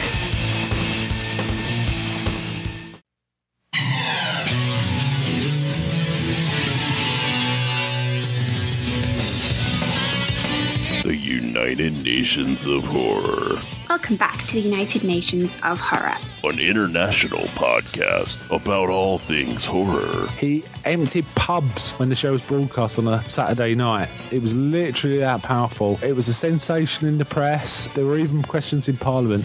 And the more intelligent runners of pubs actually had to wheel in a TV to keep the regulars in there on a Saturday night rather than go home. A podcast featuring a group of hardcore horror fans from all over the globe. And so to watch that and just see how influential it was, this little-known film that I knew nothing about, I thought it was really cool, and it still holds up. Each episode features a main topic. And our main subject today is the Texas Chainsaw Massacre. Today we're tackling early German horror, looking at the Golem, how he came into the world.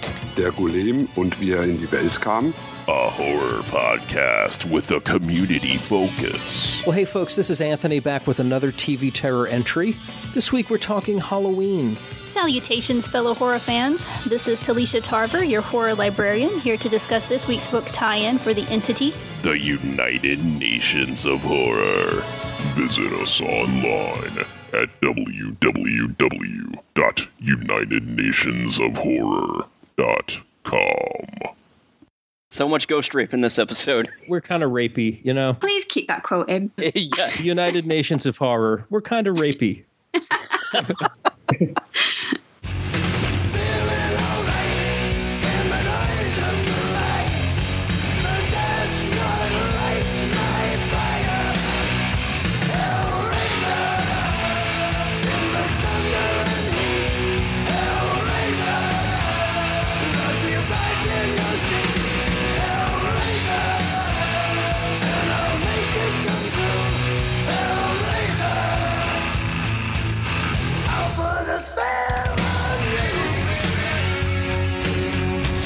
Welcome to this particular segment in our Hellraiser Part 2 podcast. In this segment, Matt and I are going to be discussing the history of the Hellraiser comics and get into some of the sort of nitty-gritty of some of the later comics for sure. Hi, Matt. Hello.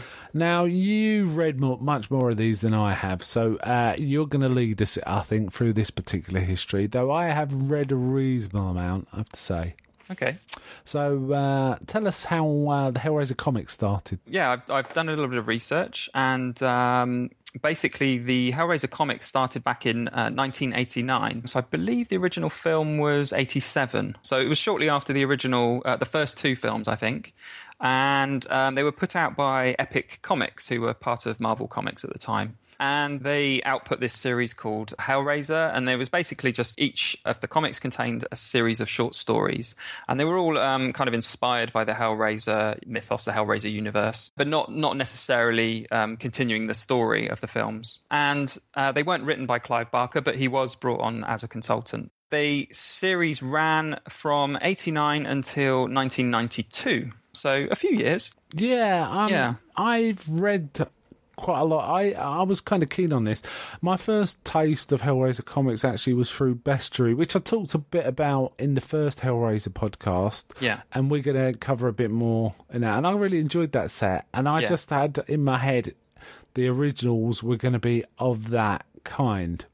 Unfortunately not. Unfortunately not. Well, some of them are okay. Some of them are okay, but there's yes. a lot of... The first issue is pretty good, actually. I really like the very first story, actually. I have to say, I like all the artwork. The artwork's not the problem for me. It's the vague... It basically needed an editor to kick some arses and say, look, this story needs to be way firmer than this. And, you know, it just felt almost every story was vague and wandery and kind of didn't resolve very well, and that's not true. Not every story, but quite a large percentage of them. That's what I took from it. And I got to issue 9. I just had to stop because it was like, oh man, this is so frustrating to try and read. And I'm kind of glad I read Bestiary first, because I think if I'd have come to this first, I would have just been put off Hellraiser comics. And Bestiary, and in fact, I've read one of the other series, which we'll come on to when you get to it, are significantly better than these. Yeah. And like I say, it's not the artwork, it's the editor needed a firmer hand with things, really. Having said that, I'm quite happy to talk about issue 1, because I did like that. I reread that one actually recently as well, so yeah. The first story is The Cannons of Pain, and it's set in the Crusades, isn't it? I thought that was really interesting. I really like that medieval setting, and I really like the way the story played around with the whole theme of religion and demons, and so the people in the story, when they saw the Cenobites, they thought they were demons, or they thought he was Satan, that kind of thing. Yeah, one of the things I did like about it is this recurring thing. As I've read more and more Hellraiser stuff, and indeed seen some of the films, more of the films, I've really got firm in my head that Cenobites are not about the soul. That the soul is irrelevant to them, and they can threaten people with it, and they can do things with it, but they don't care about people's souls. They care about their flesh. Yeah, and that comes through in this one too. Yeah, and it's really what nice. Did you think of the Cenobite in this one? It was very different from the other Cenobites that we've seen, I think. It was unusual, wasn't it? It was a multi-breasted... Yeah, that's it, yeah. A multi-breasted thing, and the breasts were almost like sewn on to the front. Well, they were like plates kind of thing. Yeah, and he had this hook attached from one of the nipples to his lower lip, so it kind of pulled his face out of kilter on one side. Yeah, and he had a weird dog thing as well, which is a bit like the chatter in Hellraiser 4. There was a chattery, the Chatterer Cenobite, but there was a Chatterer dog kind of. Oh yeah. It kind of reminded me a bit of that. It was very unusual and it very fleshy. So, what did you think of the look of the Cenobite in this story? I thought it was quite grotesque, really. Yeah, it was very grotesque. It was kind of it was like large. Fat is probably the word. Big bloated body. Bloated. That's a good word. It was kind of corpulent. Yes, yeah. And it was a really weird grey body, but with like breasts grafted onto the front of it. And it reminded me a bit of Frankenstein. Did it really? Kind of stitched together. The top of his head was stitched on, I think. And, there was definitely sort of scarification around his head, and it also felt like the breasts. They were almost like plates on his front, and there was four. Yeah. And they weren't old and wrinkled and gross. They were like, like they'd been attached. And he had a weird like hook thing pulling his lower mouth, both downwards and sideways, which is even more grotesque. Like pulling his jaw sideways, and I think he had a pin for his nose, didn't he, or something for his nose? Might well have done, yeah. And he had a weird dog thing. It was kind of a dog. It was almost alien-esque kind of thing with great big teeth, and it was. It reminded me a bit of in Hellraiser 4. There's a sort of chattering dog. Yes, and it reminded me of that a bit. And it was like how they dealt with this thing, how the humans dealt with this thing. It also wore a weird, almost like Roman legionary waist. I don't know. It's not pants. It's because they were like tassels hanging down. Yes, that was kind of odd too. what I got from this was these things were obsessed with flesh, and didn't really weren't concerned with the soul at all. And it was an odd ending. It was ambiguous, but in a good way. Yeah, yeah. I really like the way that he was mocking the priest for thinking that he was Satan. I thought that was quite fun. Yeah, this one had a sense of humour. It's almost like an Evil Deadite kind of mocking, but a bit more intelligent. He still played by his rules, though. He wasn't just there for just slaughtering everybody. It was kind of one soul for one summoning kind of thing, which is is an ongoing theme with the Cenobites, isn't it? They if they're summoned, then they need their sacrifice, basically. Yeah, and I also thought there was an element of guilt in terms of the people that called him, or the way he was called. It was like they did it because they felt guilty, and therefore they were expecting a demon. But he wasn't the sort of demon they were expecting. It's kind of fun. So that was that. I mean, that particular story was kind of cool. And the next story was pretty fun. And this felt much more like, we're going to come on to it, the bestiary kind of stories. It felt much more like a coherent, nice little story, little twist in the tale. You're almost talking about like Dead Man's Hand? Yeah, sorry, quite right. That one was Dead Man's really, Hand. really interesting, actually, because the ending was totally unexpected in that it didn't do what normally happens in a Hellraiser story, in that the Cenobites weren't actually summoned at all. No, I mean, I don't know. Should we spoil the ending? It's got a lovely little twist. No, let's not. In case someone wants to. Say again. Well, I've kind of spoiled it already. Well, I guess. But basically, it's a man playing the devil, cards with the devil. I mean, a man who's dressed up who appears to be kind of possibly the devil. One of them gets dealt the famous Dead Man's Hand in poker as well, which I don't think they refer to, or do they? No, I don't think they refer to that. They don't call it that, no. No, but that's what it is. And he says, yeah, you beat me, so I'm going to reward you. And he turns up with this cube, so you think the reward is going to give him the cube. He says, I'll give you the most valuable thing on earth if you win. And I shall do so by picking up the box, taking this with me and leaving. Yeah, that was it. But the guy he played cards with looks pretty happy, actually. I think he kind of realised. He must have realised, yeah. Yeah, that's kind of fun. So he got off lightly. He didn't get the hooks. Yeah, the next story is pretty cool. It's about a woman who's obviously a bit of a property shark or something. Goes to this farm and there's like a guy who's a bit of a simpleton there. But he ties her up. Then he's got a companion who turns up who's got someone's face. Well, he's actually called Face, and he actually crops up a number of times. He does. In other I didn't realise it was the same character. I was going to say, they seem to use this motif of someone wearing a face throughout various Hellraiser lore, but I didn't realise it was the same person. Well, I think he is a character, or at least other stories like you say, have used a similar Cenobite character with the skin of someone's face stretched across his. So, yeah, this is a cool one because again, it's kind of turning the tables, and you get a nice meaty kind of ending. Yeah, it was very 80s in its style, though, wasn't it? You could tell the haircuts, the shoulder pads, even the style of the art, the illustration, long fingernails. Yeah, the sort of statuesque, almost pneumatic woman. Yeah, in it. I quite liked how she was very clever and ruthless, and didn't sort of crumble under the pressure when the Cenobite turned up. She's part of these occasion stories you get where they actually recruit someone into the Cenobite order. She realised what was going on, didn't she? Yeah, but she seemed to be a good personality fit in her own way. And she had that disgusting scalpel at the end. Now, the last story was one, I kind of liked the artwork, but it was one of those ones that I couldn't really make head nor tail. I mean, I had a vague idea what was going on, but it was kind of way too bloated for its own good, in my opinion. What did you think of it? This one was called Dance of the Fetus, and I didn't really like it.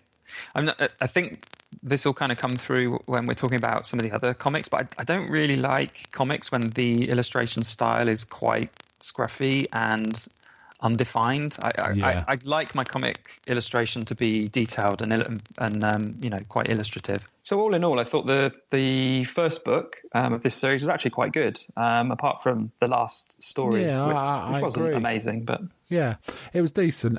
But unfortunately, the entire lot kind of go downhill. There's the odd story that's kind of good, and I think you mentioned there's probably not on the podcast, but you mentioned to me sort of outside this podcast that they did a compilation of some of the best stories of this in a series.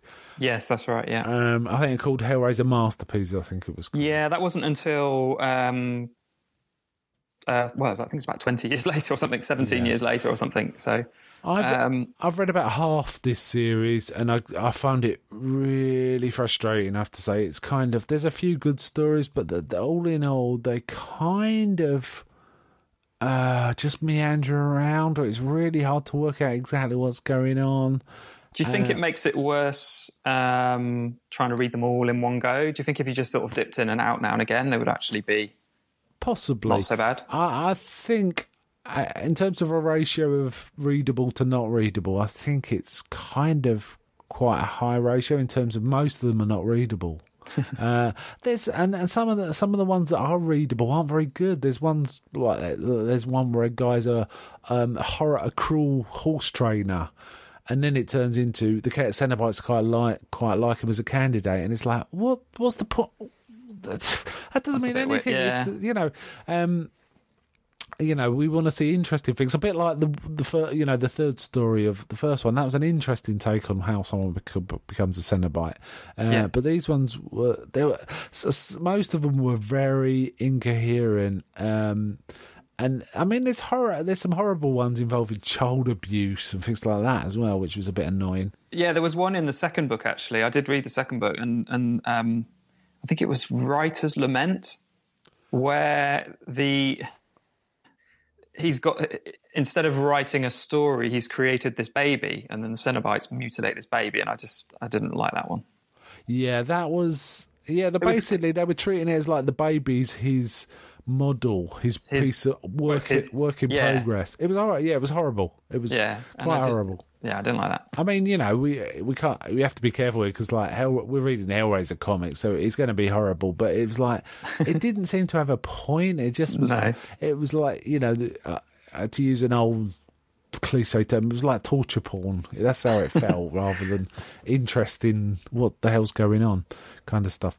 So I had a big problem with this series personally. So let's carry on with the history. How about that? Okay. Yeah. So this series ran until 1992, and then Epic Comics, they also published some one-off special issues as well, and even some crossovers. So there's actually, I haven't read it, but there's actually a Hellraiser versus Nightbreed crossover. Right. Oh, right. Which I'd quite like to get my hands on, actually, because I quite enjoyed Nightbreed. And I've actually read there was a new Nightbreed series that came out, what was it, about 18 months ago, maybe 2 years ago, which I quite enjoyed as well. So I'd quite like to find that older series. I personally haven't read. I mean, I've only seen the Nightbreed film, the new cut though, not the original. Okay. And I thought it was okay. I'm much more interested in terms of Clive Barker's film stuff. I'm much more interested in Hellraiser and Candyman actually than Nightbreed. Well, the Nightbreed, the original story that Nightbreed's based on is pretty good. Right. Was it? I mean, Clive Barker to me is kind of transitioned from being much more. His earlier works to me feel much more artistic. Artistically, no, I've got to be careful. They feel like pieces of art. Some of the stories definitely, whereas his later works feel more like an sort of. There's nothing wrong with them; they're very well written, but they feel more like an artisan's doing them rather than an artist, if that makes sense. Yeah. Okay. Sorry. So, yes, and there were actually also some adaptations of the first and the third movies in comic form. That's cool. So they actually stopped publishing Hellraiser comics in 1994. This was Epic, and then there was a 17-year hiatus until Boom Studios, who are the current. They do the current Hellraiser comics. They picked up the baton in 2011. So this was when they actually reprinted many of the original Hellraiser short stories that we've been mentioning, but this time they were under the banner of Hellraiser Masterpieces. Right. So some editing was done at that point to pull together the better ones. I think. Yeah, I mean, that's good. I mean, there probably is some worth in these. It's just they were so much unreadable. I didn't get through that many. Yeah. I also kind of didn't like the editorial tone. It felt a bit like the Crypt Keeper. They were trying to do the Crypt Keeper from EC Comics at the end of it. It didn't kind of work. It didn't, it was kind of a bit odd.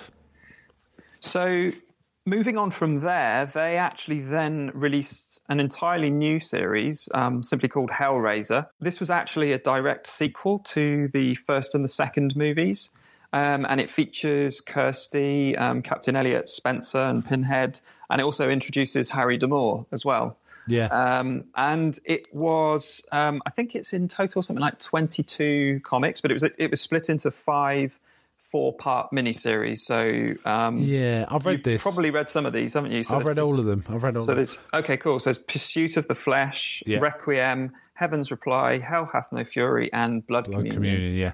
Now, I just have to mention the very first episode. I could be remiss for remembering this, but I believe the very first comic had an extra story in it as well, which almost felt like they were trying to tag in the vibe of the original series by having multiple stories, but that disappeared completely. That story, I believe, is only in certain editions. I've read that. I've read different editions, and then I saw that one, and I wasn't sure if I was actually reading the right comics. And then I was like, hang on a minute, what's this? That's not what I was expecting. Can you remind me what the story was? Can you remember? I can't remember, but they're kind of being chased by Cenobites, and one guy, they snap off his leg or something and use the bone and sharpen it as a weapon. But I can't remember any more than that. It's a really odd story. It's okay, but it's not as interesting as the main story. Okay, I think I've got the trade paperback, and I don't think it's in there, so it must be in the digital copy. Right. Yeah. Okay. I like this series. Have you read this series? Yes, I have. Yeah. I liked it. I mean, we have Kirsty, we have Tiffany, and we have Elliot as well. Yeah. And I was trying to figure out if it was like a sequel to 3 as well. Apparently not, because it was. Well, apparently it was a sequel to 1 and 2, and it kind of ignores 3. Yeah. Okay. But it was co-written by Clive Barker, so it is Hellraiser canon. Basically. It feels like legit Hellraiser canon because it's like an entire story. And again, I'm not sure how much we should get into spoilers, but it's kind of you could. People were hunting for the Marchand devices, aren't they, to close down the portals? That's part of the story. Yeah. There's this. In fact, if you've read Scarlet Gospels as well, there's very similar themes going on between Scarlet Gospels and this series. Indeed. Very similar sort of, in this comic series, there's like a motley crew of I don't really know what it's called. Well, the Harrowers, the Monster Hunters, and then you've got the same in Scarlet Gospels as well. So it's it feels like a Clive Barker story. It does, for sure. It's quite good. It's quite a good story. I mean, it goes on for 20 episodes, but they're not very long editions, and they kind of make sense. And I like the structure of 5 sub-stories, though it is one long story. It's not like there's 5 short stories. It is one long story. Yeah, and they tend to finish on a cliffhanger, don't they, at the end? So to entice you into the next 4-part miniseries. Again, avoiding spoilers. I also like the presence of the significance of Leviathan. Yes, you see a lot more of Leviathan in this. And kind of understand him, and you kind of understand. I'm almost loath not to call him Pinhead, the Hell Priest's sort of motivations, or Elliot's. Yeah. Elliot's got a real character. The thing is, I had trouble reading, was this Elliot or was this the Hell Priest? Who's really the bad guy here, kind of thing, good guy, bad guy. It was fun. I really liked this series. I think it was, if there is more than 20, I've only read 20, and it was a complete finished-to-end story. I think there's 22. Yeah. So you're not far off the end. Well, I thought I had read the end, that's the thing. Oh, maybe I'm wrong. Maybe there is just 20. Okay. Okay, tell us a bit more about history after this set, then. So after this set, it then in 2012 there was a short 4-part series released called The Road Below, and it's very difficult to talk about this one without spoiling what actually happens in the previous series. Just tell us what you thought of it then. It was a while ago that I actually read it. I enjoyed it. Kirsty's in it. Pinhead's in it. Harry D'Amour's in it. I don't really want to say any more because I don't want to spoil it. But there's some significant things that happen in the first series, which, if you've not read it, is quite surprising when you actually get to them. It sounds like I need to read it because I'm kind of interested in this story. I didn't realise it was a continuation of the 20-episode story. Yeah, it is, and which I liked. So then the series after this one also is a continuation of the story. So that's called The Dark Watch. Yeah. And that ran from 2013 to 2014. And that was a 12-issue series. And it's kind of the final epic showdown between Kirsty and Elliot Spencer, etc. So, yeah. I need to read You need to read them all. Yeah, definitely. Read them all. I'll have to get those. I'll have to get onto my Comixology and get those, I think. That brings us to Bestiary, I think, doesn't it? Well, there was actually... just before Bestiary as well, there were a couple of one-off annuals. And these kind of were just to fill out the backstory a bit more. So, just to keep the fans happy, I guess. There was one other set that I think I saw on Comixology, or certainly in researching these comics I came across it. There was a set called Pinhead, which I don't know anything about, but that's something else to sort of bear in mind if you're interested in Hellraiser. I don't know. I haven't heard of that. No, I need to try and find it. I haven't been able to find it. I guess if anyone listening to this is into the Hellraiser comics and they know of any that we've missed out, do let us know because we're fans and we want to track them down. Yeah. So. Or send in feedback and tell us your thoughts on those series. Absolutely. We'd be really interested. Okay, and that does bring us to Bestiary. Finally. Now, we did talk about this in a bit of detail last time. I think last time we talked about our favourite stories. And you know what? Reading this set again, I really appreciate it way more because I've had to wade through some of the poorer efforts, certainly in the first set. This one just really works. Particularly the story spanning all 6 issues, The Hunted. Yeah. I think that's a fantastic story. It is a great story. I think this, apart from the spanning story, it's pretty much 2 stories per episode, and then... per edition, and then the spanning story. So in all, it's 13 stories, and I think only one of them didn't work for me. All of them worked for me. Yeah. Ooh, which one didn't work for you? I mean, one kind of was a bit of a foul, but I didn't mind it that much. There was one called Study, involving a socioanthropologist who was into bondage. Yeah, that was one of my least favourites as well. Yeah, I mean, it was okay. It wasn't great. The one that really didn't work for me was one called... Folie à Deux, which was kind of like a kid's rhyme mixed in with a Cenobite story. Kind of like a poem. And I find it kind of tiresome, actually. But I like the rest. I mean, there were some weak ones. There was one about a woman that hoards that was... I mean, it was decent, though, you know. Yeah.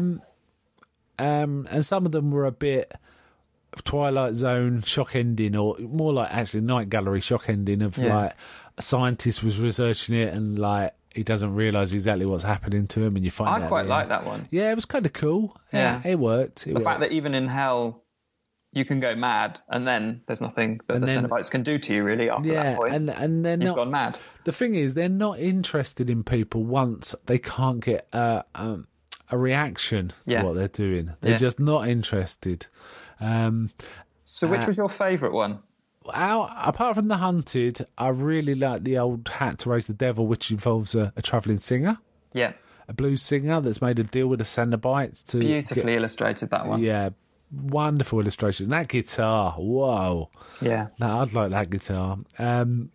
Great twist as well. The other one I really liked... Yes, it was a great twist. The other one I really liked was one called Puzzled, about this...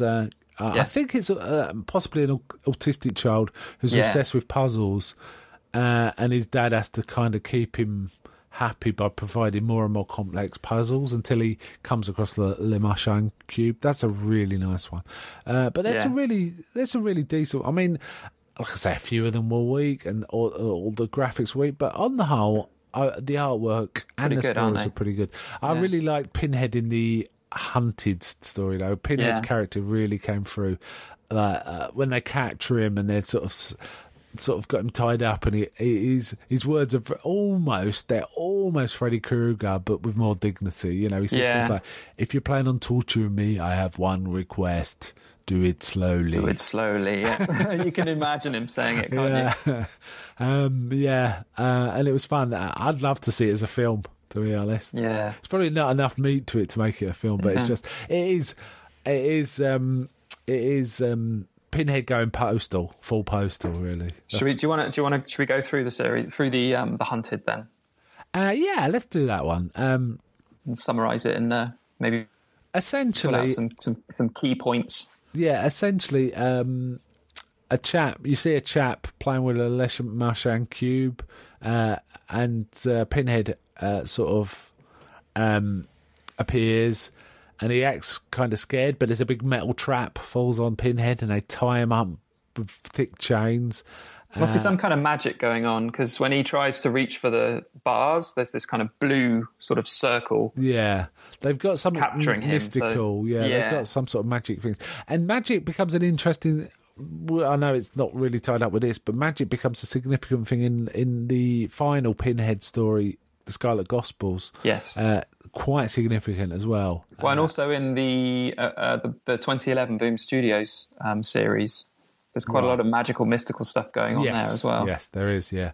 And what they do is they've basically got to deal with someone for, I think it's $100,000 per pin, one of his pins. Yeah. So they decide they want all of the money, so they start pulling out all of his pins, and there's this nasty scene where they can't pull them out, so they have to gouge them out. So gruesome, isn't it? They have to gouge them out. Yeah, it's kind of and then they burn him, if I remember rightly. Well, first of all, they shoot him with like machine guns, and then they gouge out his pins, and you're right, they set him on fire. They pour gasoline on him, and then they say, "Have you got any last words?" And he says, "Take your time." He's got some classic one-liners. He says things like, "That was foolish." I like. There's one. We'll come to it, but there's one where he's making a plan. It's awesome. But and basically, one of them think without his pins, he's powerless.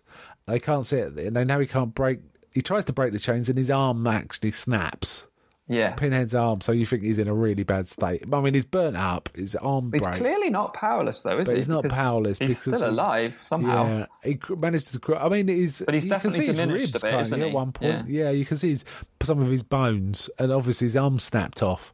So and he crawls clear, but he emerges in the Plaza San Pedro in Vatican City, which gives it a nice, a fantastic Catholic moment. And then it ends. Nice Catholic sort of bent to the story. Then, and in the third part of the story, he staggers on, and he goes into a fire, doesn't he? I was a bit confused here. He can. Then he basically goes. Oh, he falls through the floor into like a sub basement or a sewer or something. Yeah. And then he catches the smell of his own blood, which gives him energy. Yeah. So obviously he can smell keeps his saying pins. things like, "This is not how I die." Yeah, there's a bit of that. It reminded me a bit of a badass, really. Yeah, it reminded me of a bit of Batman in Dark Knight Returns comic. Yes. Not today. I'm not going to die today. It was kind of a bit like that. And then he basically gets to a place where he can see a deal being made between these mercenaries that have stolen his pins and someone high up in the Catholic Church, like a cardinal or something. Yeah. And they're sort of arguing. And the mercs are basically saying, we want $100,000 a pin, and there's 138, so it's $30 million. And then the cardinal's going, "No, we didn't want all these. We only wanted 5, but I'll buy 10 off you." We never know what they're going to do with them, though, do we? No, we don't. But obviously, the Catholic Church want them for something.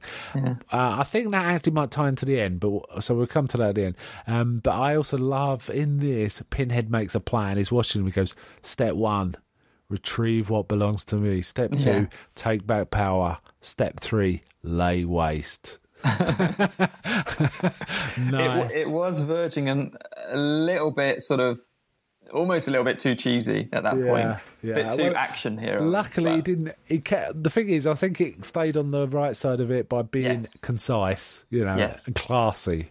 Yeah. He didn't make stupid puns or anything like that. And I like the way he uses his the bone sticking out of his arm as a weapon. Yes. He basically takes out the cardinal, doesn't he? Yes, straight through his head. And then he holds on to the cardinal while the mercenaries are all firing guns at him like a I don't know, like a Paul Verhoeven film or something like that. Yeah. And then they start hunting the Pinhead. And does he emerge in the Sistine Chapel at this point? He does. Yeah. Oh, they follow him there, but he's hiding or something. Yeah, it's a lot of fun. This. Yeah. And then they're basically trying to track him through the chapel, and Now, obviously, so they've made this deal right next to the Sistine Chapel. So that might tie into why they're doing the deal there and why the pins are wanted. Basically, he starts taking them out one at a time. So it's almost like Pinhead does Predator at this point. He's just taking them out until there's one left. And by coincidence, he starts firing his gun and a secret vault opens. That's right, under the altar. Yeah, Pinhead does it. So that's why I think the deal for his pins was being made out. I think they were going to go into that secret room. So just to keep them, just to hide them away. Yes, because this room has all these Catholic, treasures, archaic treasures. Yeah. And one of the things it has in it is a Le Marchand cube, isn't it? That's right, yeah. And then the guy's closing in on him, and Pinhead says, "Are you ready?" And then the guy says, I can't remember what he says, but basically he says, "Yeah, I'm ready for you." And Pinhead says something like, "No, I was addressing my associates." So basically, the Cenobites have turned He uses up. that word as well, doesn't he? My associates. My associates. I love the way he talks. And then the Vatican Guard attacks. So this is in the final part, isn't it? Yeah, Pinhead's basically. Also, we didn't mention this. He's got all his pins back pretty much now.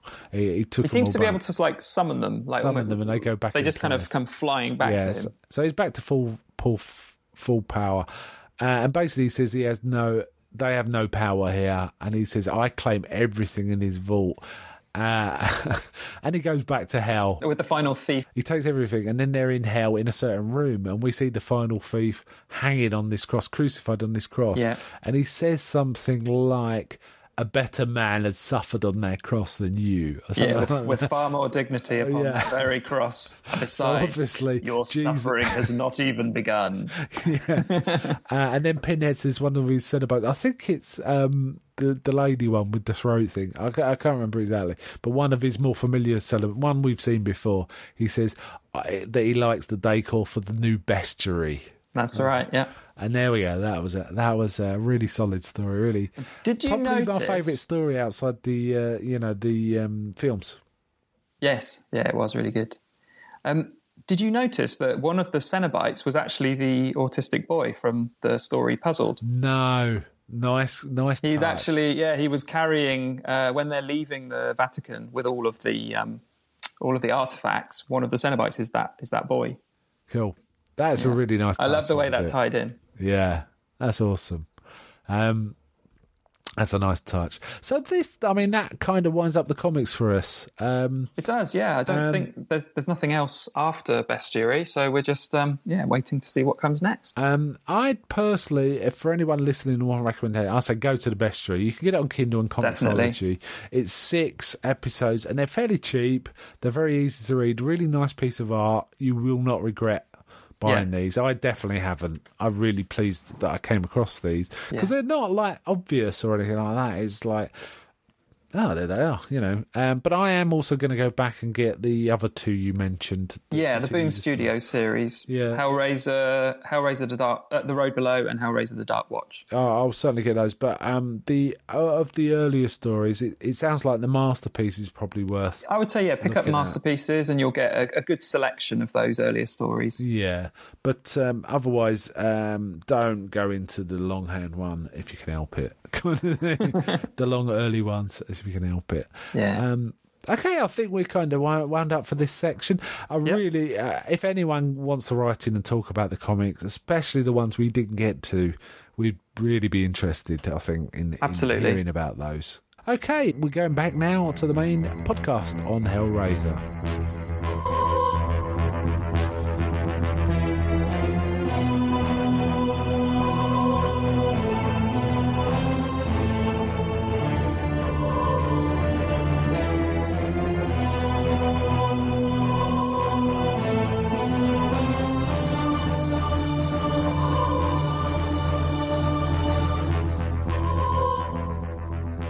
Okay, so there was our thoughts on the Hellraiser comics. We'd really like to hear any feedback from anyone about these comics, especially about the ones we didn't get around to discussing because we haven't read them. We're kind of interested in Hellraiser comics. There are some really good comics, Hellraiser comics, as well as some poor ones too. So now we're going to talk about the fan-made shorts. This is just going to involve Matt and myself. And I actually uncovered, I think, 4 fan-made shorts on YouTube, and you watched them all, haven't you, Mike? Yeah, I'd seen 2 of them before, but 2 of them I hadn't seen before. Actually, I'm not sure. Interesting to watch. I'm not sure one is a fan-made short, but the last one we're going to discuss Origins. I'm not sure it is that, but the first one is No More Souls. Yeah. Now, just so you know, this one is covered in Paul Kane's book, Hellraiser and Its Legacy. He talks about this particular one in quite some detail. There's some interesting technical background about it. What did you think of this one?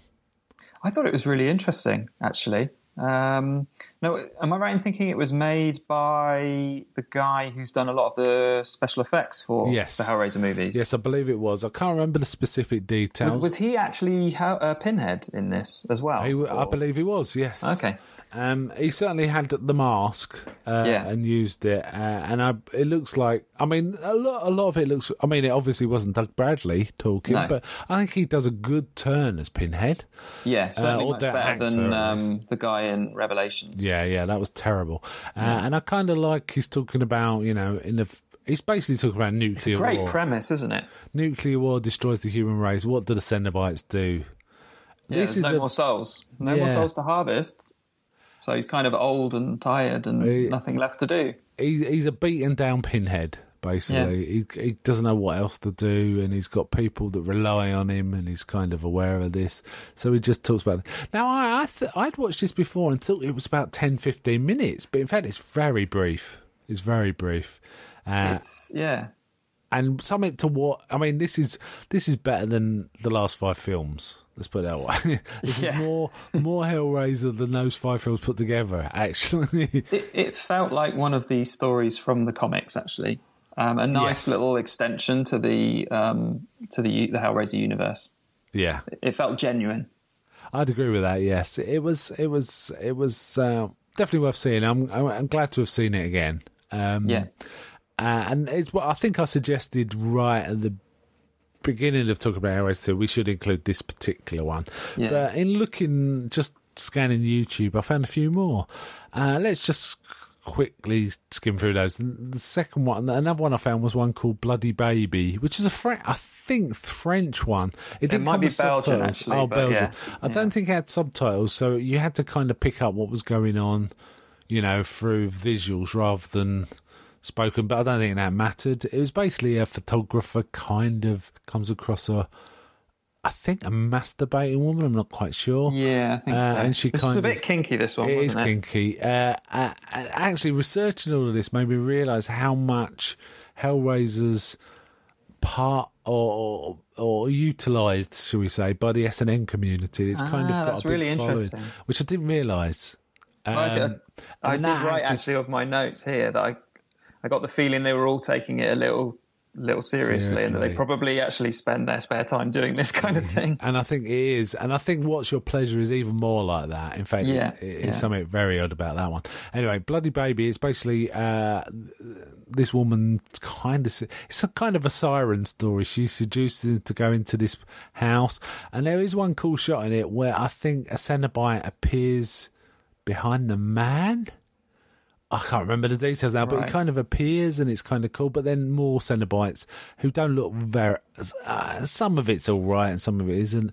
But basically, they're having... This couple are having sex and then she ends up pregnant. And then does she kill him at the end?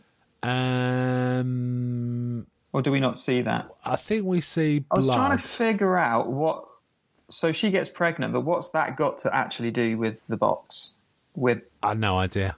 That's what I didn't really get. The last scene, you see her holding her pregnant belly, and she's kind of reaches out and touches the puzzle box. But I didn't really get the connection between. So the Cenobites turn up while they're having sex, but well, I assume that she's cut a deal with the Cenobites. Say again. Who summoned them? Did she summon them? I don't know. I have a feeling what I felt was... And what do they get out of it, I don't know. Just I have a feeling she'd summoned them just before and it was some sort of deal. But I don't... It's almost like she was doing something for the Cenobites. It's like... Well, you get the impression that this baby is conceived for the Cenobites or something, but that doesn't make any sense. I mean, the fact is, maybe it made more sense if you understood... what was said, but we didn't. It wasn't very good. It really wasn't very good. But it was better than the next one, which is What's Your Pleasure, which was very... Basically, it was really, really terrible acting. Really, this wasn't really a film, was it? It was just an excuse to show somebody actually hanging on hooks. Yeah, there was someone hanging on real. the hooks. And then that person was interviewed by this woman about why she does it. And it wasn't... Even their dialogue about it wasn't interesting. And they were terrible actors. So it was pretty poor. Yeah, the acting was pretty bad. The vagrant was just kind of sort of gibbering and mad, whereas in the films he's much more... Well, he doesn't really have much of a character at all. He's just kind of the person who gives the box and then takes the box away when everything's ended. Yeah. Whereas in this, he was kind of this sort of gibbering, mad, apish type figure. It was just a bit weird. Yeah, it was weird. Not worth seeing. And then finally we get to Origins, which isn't a fan made. It's like a teaser trailer. It was a pitch for a movie that never got made. Basically, it's Pinhead surrounded by the damned. I guess so. Yeah. This ties back a lot to what we've read. To some of the stuff in like the Scarlet Gospels and in the comics. Particularly Bestiary issue 1. Yes. It kind of made me think that's of that. A very good point. Yeah. And I liked it. I think it was really cool. If you saw that at the cinema, you think, I'm going to go and see that. I really like this. Yeah. I thought this was fantastic. Stylish, wasn't it? It was very stylish. Very, very stylish. I loved that panning shot at the start where it just kind of pans over these writhing, blood-covered bodies. You can hear everybody screaming and moaning in agony, and then it kind of pans up, and the Pinhead is kind of stood there like some kind of god in front of this enormous throne-like sculpture. I just thought that the imagery was fantastic. It was really nice. It reminded me of 300, actually. You know the film 300? Yeah, I do, yeah. I can see that. It's got that kind of palette, hasn't it? Yeah. In fact, I did a little bit of research on this.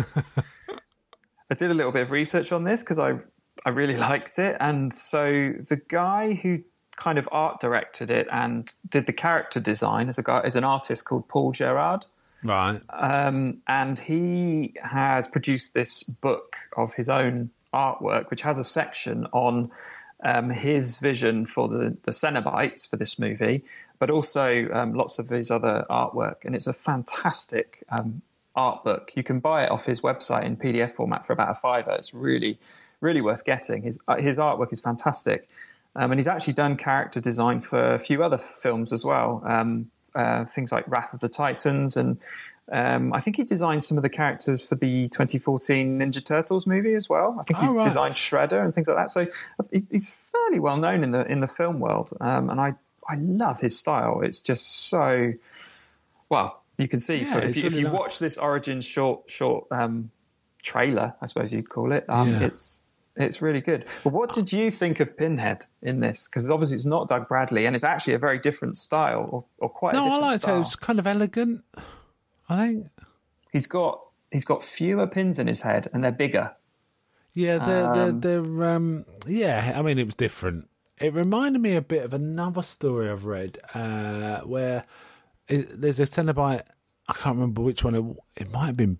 No, it wasn't Bestiary, but it's a Cenobite a bit like Pinhead, but it's not Pinhead. But his pins are bigger and they're like more like a crown. Yeah. So it kind of reminded me of that. I wish they'd made this movie. This should have been Hellraiser Revelations, but for whatever reason, whoever owns the rights to Hellraiser didn't want to make this one. So it's a real shame. But I can definitely see his style in Wrath of the Titans, though. It kind of looks like that. There's a few other.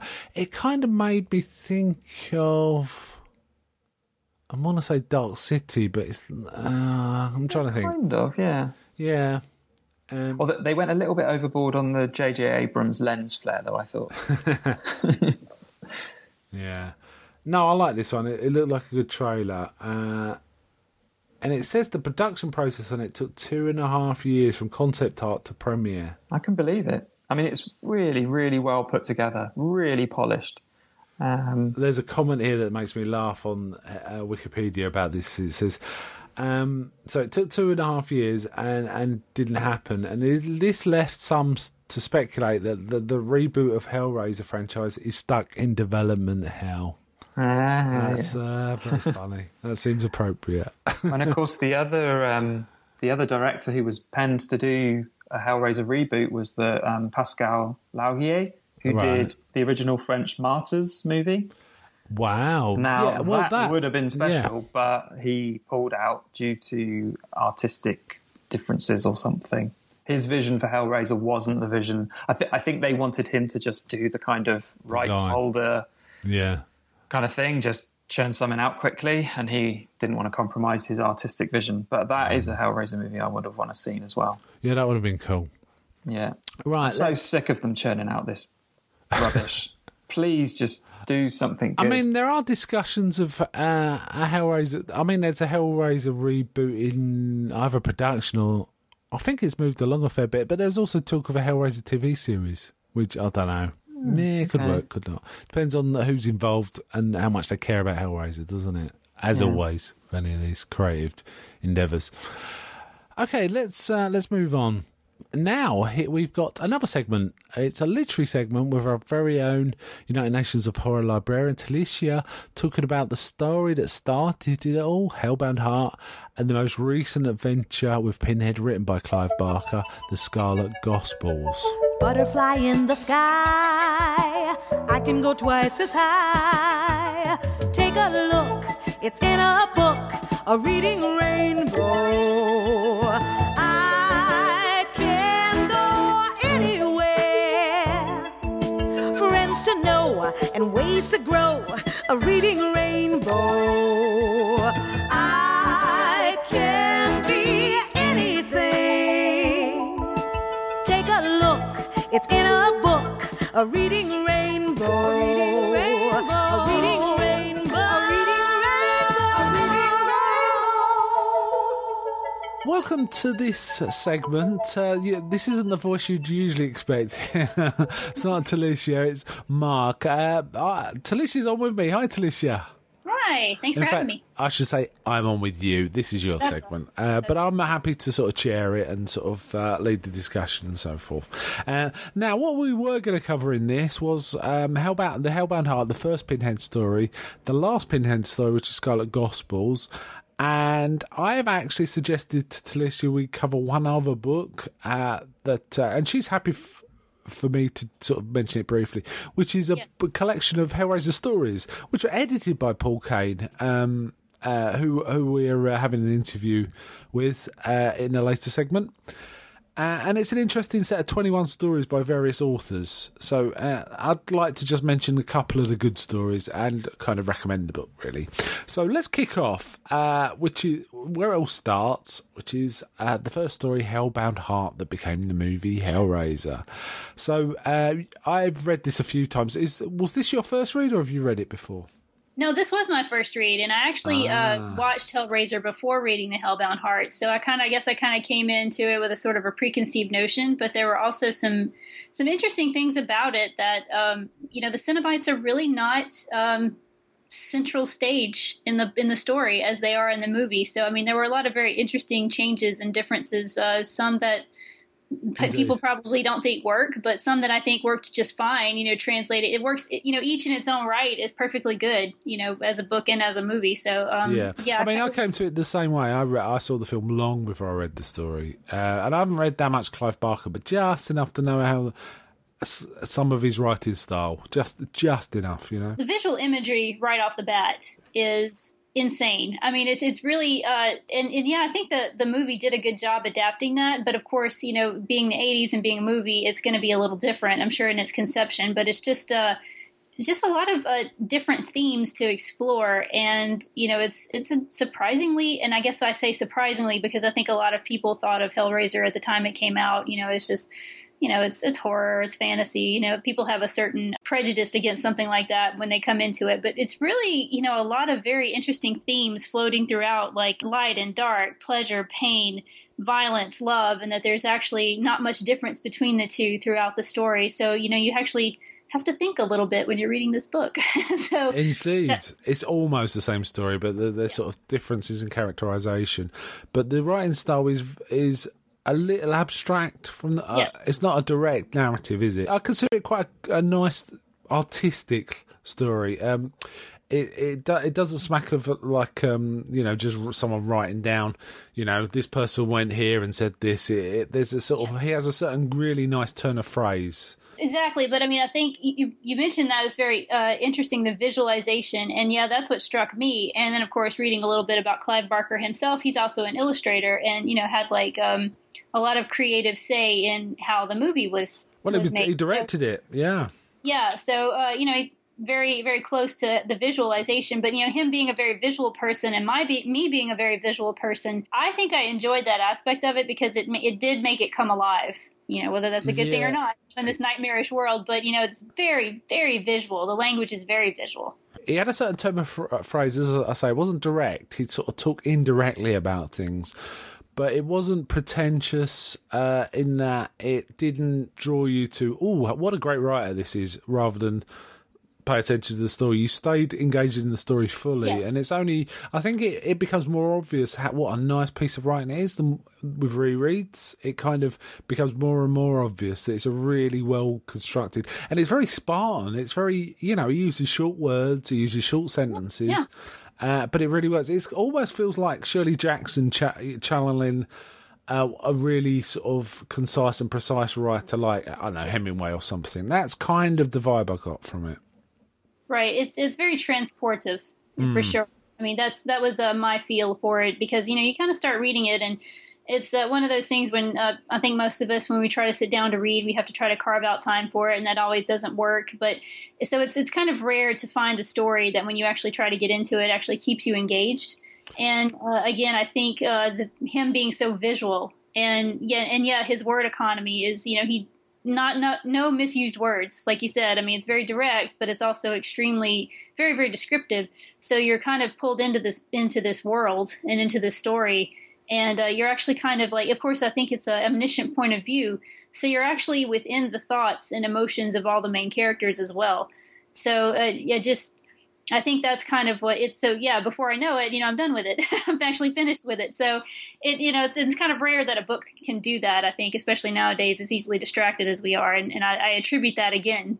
Say it a lot, but definitely attribute that to the visual nature of the narrative. Yeah, it's a fairly short book as well, and it's got a real punch. The most interesting, well, in terms of people that like the film, the most interesting aspect of it may be the fact that the nature of Kirsty Yes. is different. She's a friend of Larry. She's not a daughter. She's a friend, and I've read it about 6 weeks ago. And I'm just trying to remember. It's kind of, she's obviously got unrequited. She feels something more than friendship for him, I think, but it's underground. I don't think she even realises it. That's how I felt. Would you agree with that?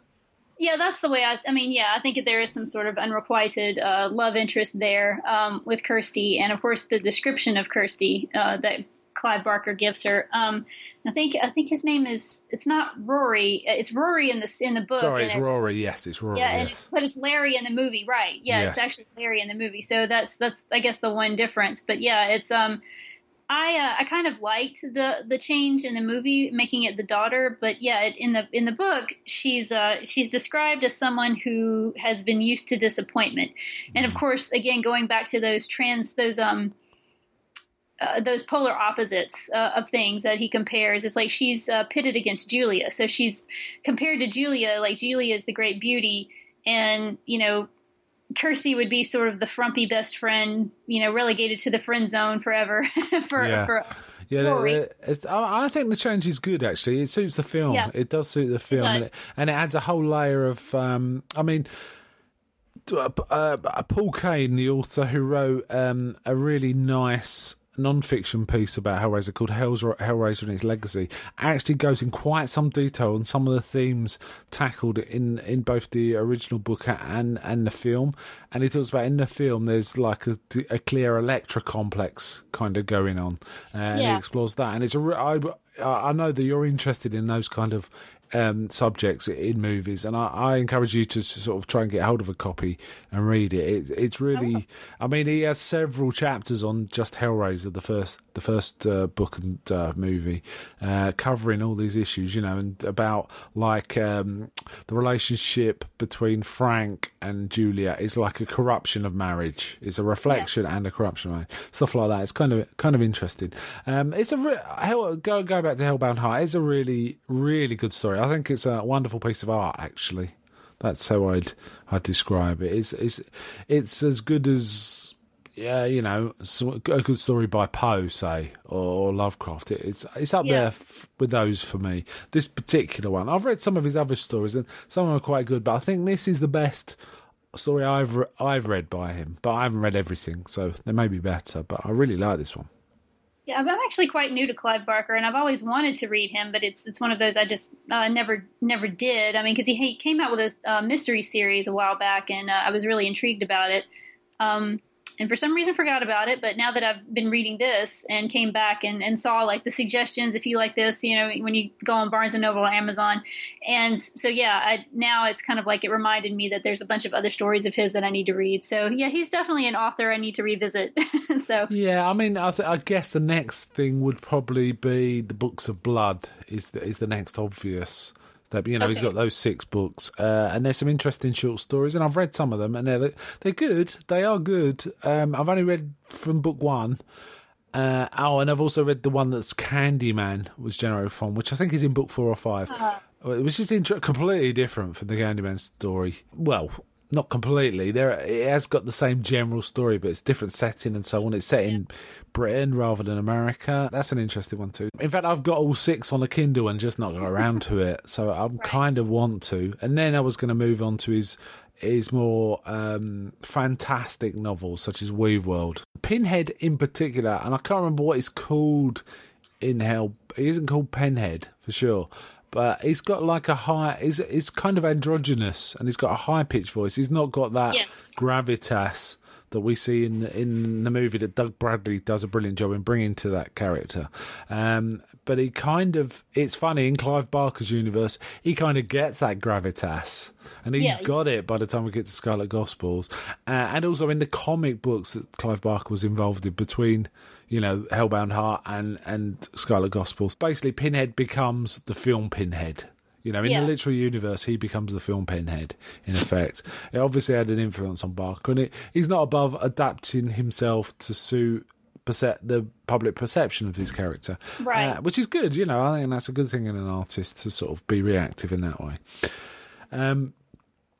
In Scarlet Gospels... what I will say, I mean, I've read it fairly recently. I enjoyed it a lot. It's strikingly well. The world, his worldview of what the Cenobites are about and hell and so on, is much better developed. It's much more matured, and it's kind of quite a bit different. It feels quite a bit different. We get an opening scene where these magicians, like these people with magic, have studied magic and sort of trying to protect themselves. He kind of comes upon them and lays waste pretty much, except for one of them, and he does all sorts of awful things.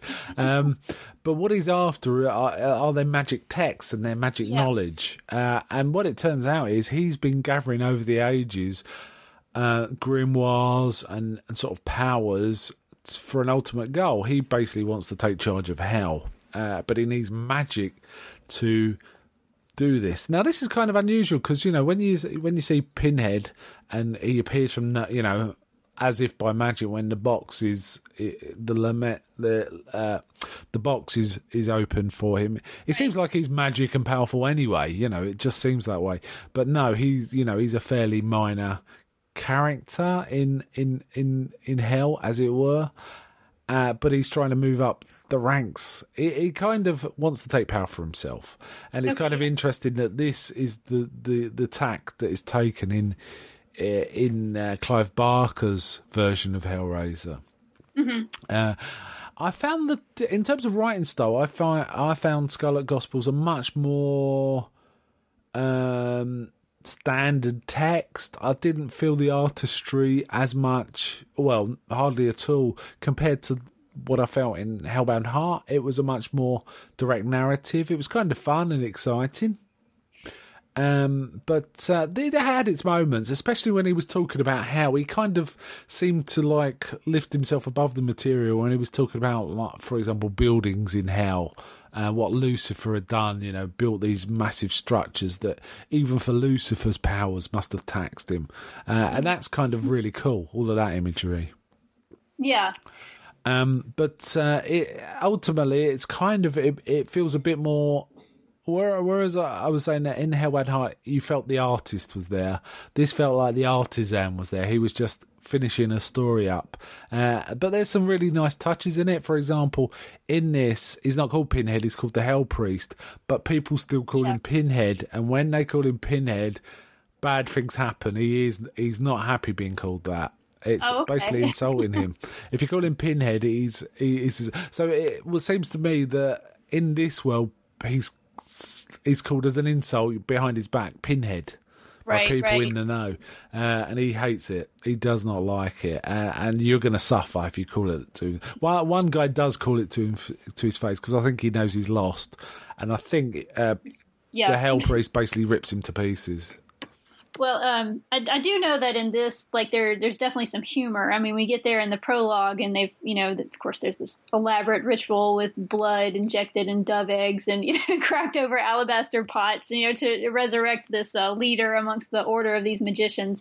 And of course, he sits up, he's in the morgue, and they're saying, "Hey, I got a lot of rouge on," and he's wiping off all the makeup from the mortician. So there's actually a whole lot more. You kind of figure there's a little more levity in this. You're talking about the style where they're absolutely, it's such a grim and dark, no humor at all whatsoever in Hellbound Hearts that I could see. But there's actually a few jokes cracked and, some, even a few of the insults that Pinhead, gives to some of the magicians. It's a little different. Yeah, you're right. I mean, there's a little more of a blitheness to it. Hellbound Heart feels like it was kind of written in a white heat of, real drive and I want to get this story out, whereas Scarlet Gospels feels like it's a much more relaxed, older, more experienced writer who knows what he wants to put down and does it step by step. And there's nothing wrong with that. It's just a different style. It is quite a radically different style reading the two books. The story's kind of interesting, and I'll get into spoilers for this for the next, say, 3 minutes. Essentially, the story is there's a character called Harry Lamore who's another character that reoccurs in Clive Barker's universe. He's basically a sort of detective, but veers to the side of unusual, sort of paranormal or supernatural happenings. I think he's set in New Orleans, and essentially Pinhead wants him to write his gospel to tell his story of how he took over hell, and he wants him to bear witness to this. And Harry Lamont is not really playing ball, so Pinhead takes as a hostage a good colleague and friend of Harry Lamont and takes her to hell, and Harry goes in after her. So in effect, it becomes a journey story. To me, this story reminds me most of Stephen King's Dark Tower series, in that it's a set of adventurers travelling through a land where odd things can happen in a quest, in an attempt to get somewhere quick. And basically, Harry wants to rescue this lady that's been kidnapped by Pinhead. But they're travelling through hell, and there's demons. But what they're doing is they're travelling in the wake of Pinhead, and he's lain waste and decimated all sorts, or used magic to sort of clear his path. And essentially, he's going to the tower where Lucifer was last seen. Lucifer's disappeared from hell shortly after the fall, in fact, and Pinhead wants to get there and figure out what's happening, and basically lay claim to hell. That's his ambition. And he's gathered all this power over the eons, as it were. It appears he's been around forever, but we kind of know that he's come from a guy called Elliot Spencer in the First World War. But, time might not apply in hell, so I'm not quite sure how that works. And it's kind of it's kind of almost an adventure story in that respect. I won't spoil the ending, but essentially Pinhead gets to where he intends to, and then things happen. And Harry isn't entirely successful, but he's partly successful. And certain events happen to the characters that kind of change their character. They're going to obviously change them quite significantly. And it's kind of fun. There's a lot of dark things. If you read it and you don't like the first chapter where Pinhead does his business on this group of magicians, you probably won't like the rest. But that is mostly the strongest meat of the book. After that, it becomes a more sort of straightforward adventure, and it was kind of fun.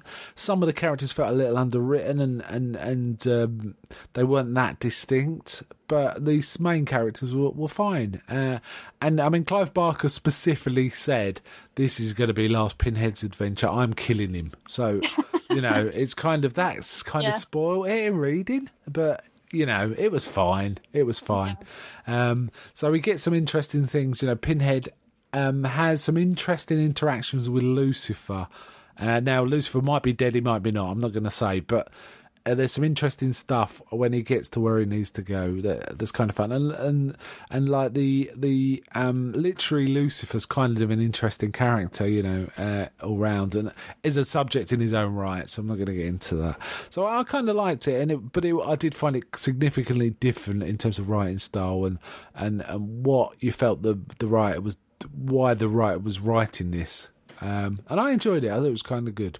Yeah, I wonder a little of some of his influences, Clive Barker's influences. I've read that he actually is highly influenced by the Bible. As to whether or not he's a religious person, I don't know, but it's you can definitely see some other mythologies at work there, like Milton. You kind of think of wanting to take over hell, and the Orpheus legend of the love interest brought down to hell, and Orpheus goes to save her. So he can't look back. That is a good pick that I hadn't picked up on. Yeah, this tower has got an Orpheus vibe to it, actually. Yes. And indeed, the Lucifer presented is very Milton. Very, very. I just recommend Scarlet Gospels. It is one to read. And it kind of ties in a lot to some of the comics that Clive Barker was dealing with. Yeah, there are comics of Hellraiser where he was involved, and some where he wasn't involved, and where he was involved, they kind of tie into this universe, and a few of the ones where he wasn't involved also tie into it. So I think people knew the kind of universe and wrote stories appropriate to that universe. Right. So it's not a million miles away. So it's kind of cool. Right, in terms of literary, I just wanted to mention briefly one other sort of literary thing, which is there's a collection of Hellraiser short stories written by other authors, so non-Clive Barker, edited by one of the editors is Paul Kane, who's the chap we're going to be interviewing later in this podcast. and it's 21 stories involving various aspects. And now that I've read quite a lot of comics and I've read these books, I can kind of see the interactions and some of the stories sort of interact. Now, there's 21. I'm not going to go through the 21, but I'd like to mention a few where I think it's kind of cool. There was one story called The Confessor's Tale by an author called Sarah Pinborough, which is set in medieval times, where basically there's a young boy being raised who's an orphan, who hasn't got a tongue, and there's stories about his own mother cutting out his tongue, or there's an alternative story where a wolf had ripped out his tongue and his mother had killed the wolf and then gone mad, so he didn't know what was behind him. But he worked in this village, he was mute, and he gets taken to this. And the thing is, no matter what gets told to him, he doesn't react. He kind of just takes it in. So people start telling him stories, and he finds what happens is, as they tell him stories, bad things then happen to him. So confessing to him precipitates something, and that's kind of not the main story. That's just the one aspect of it. And then he gets taken to this lord's house, and who appreciates him because this guy's really debauched, but he has this silent witness who just does things he's asked to do and never seems to judge. But then this lord also mentions that he had his mother there and entertained her for many days. He keeps mentioning she entertained us all. She could really take it and she enjoyed it and stuff like this. But this boy doesn't react. And in the end, it turns out that the Cenobites turn up and they recognise this boy is really has the soul of a Cenobite, and he becomes part of the Order, which is really cool. Really cool. Oh. And he becomes called Arcady the Confessor as a Cenobite, which ties into one of the short stories in a comic book in the Hellraiser Bestiary series. There's an autistic boy that's obsessed with puzzles, and in a similar way, he's got the soul of a Cenobite. And they recognise the quality in his soul would make him suitable to be a Cenobite. So there's like a recruitment drive, in different stories. There's a recruitment. It's kind of cool. That's kind of a nice one. I'll just see if I can find one or two of the others. There's all sorts. They're really kind of interesting. A couple of them are a little cryptic, but I really enjoyed it. One that I thought was really interesting, but it does border on being a sort of story of sadomasochism. And it's interesting, if you start looking into Hellraiser stuff, you find that in the S&M community, Hellraiser's kind of got a lot of fan fiction, which doesn't surprise me. It doesn't. I mean, I actually heard an interview that Clive Barker gave, and he said, after Hellraiser and the movie in particular came out, he said he had Pinhead started getting a lot of fan mail. Right. So I don't think, again, going back to what you said about his just adapting to the public taste, I don't even think he expected for this reaction and for people to have this reaction to this character and this disgusting character as well. Just really reprehensible, but he has fans. He does have fans. There was another one which I'm not going to spoil the story, but it involves a nun in a nunnery, I think again in medieval times, but it's not entirely clear. The reason I think it's medieval because there's a lot of self-scourging, self-flagellation, if to keep their thoughts pure, which is a medieval thing, obviously. And it's about this nun that keeps having impure thoughts, and she keeps trying, and she acts really virtuous all the time. But on the inside, she's seething with these passions, can't stop thinking about stuff. And it's called Sister. I'm not sure how to pronounce it. It's Ilice. So Silice, maybe? I'm not sure. By a writer called Barbie Wilde, which could be a pen name, given the material.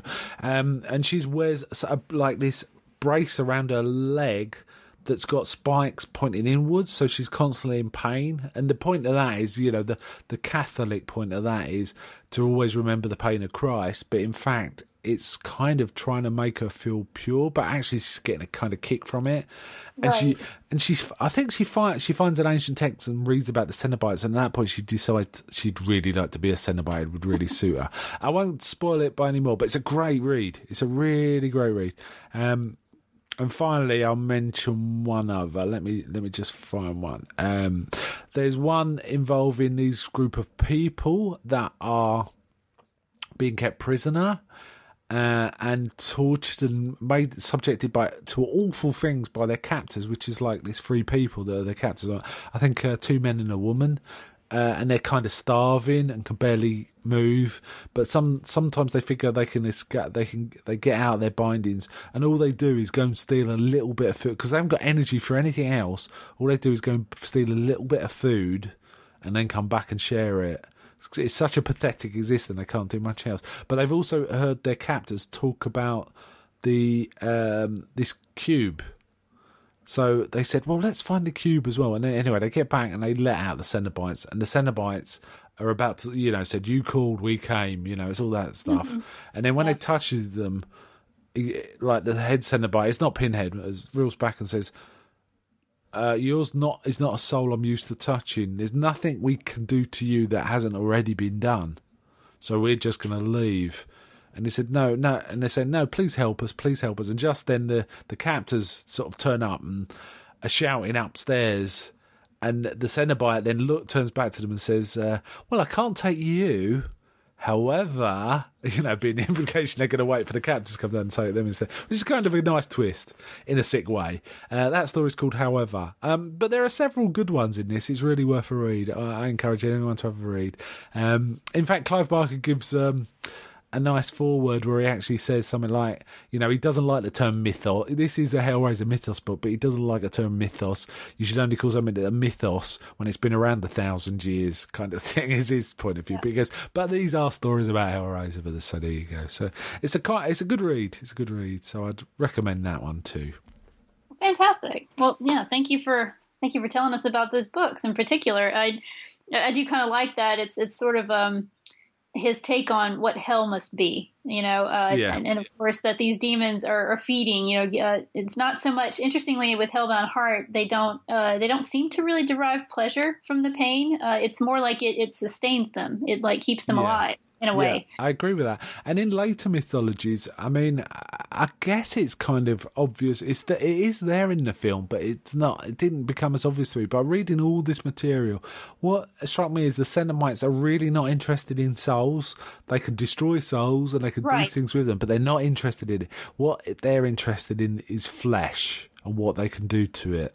Right. And the things they do to themselves. And if you get into some of the other literature, there's discussions of there's bits where Pinhead has actually got parts of his body missing, because of this or that, and even his bones are scorched with messages. It goes that deep, and obviously they keep regrowing. Their flesh keeps regrowing back, but they're constantly sort of damaging their own flesh, or possibly they consider it, almost like self-sculpting.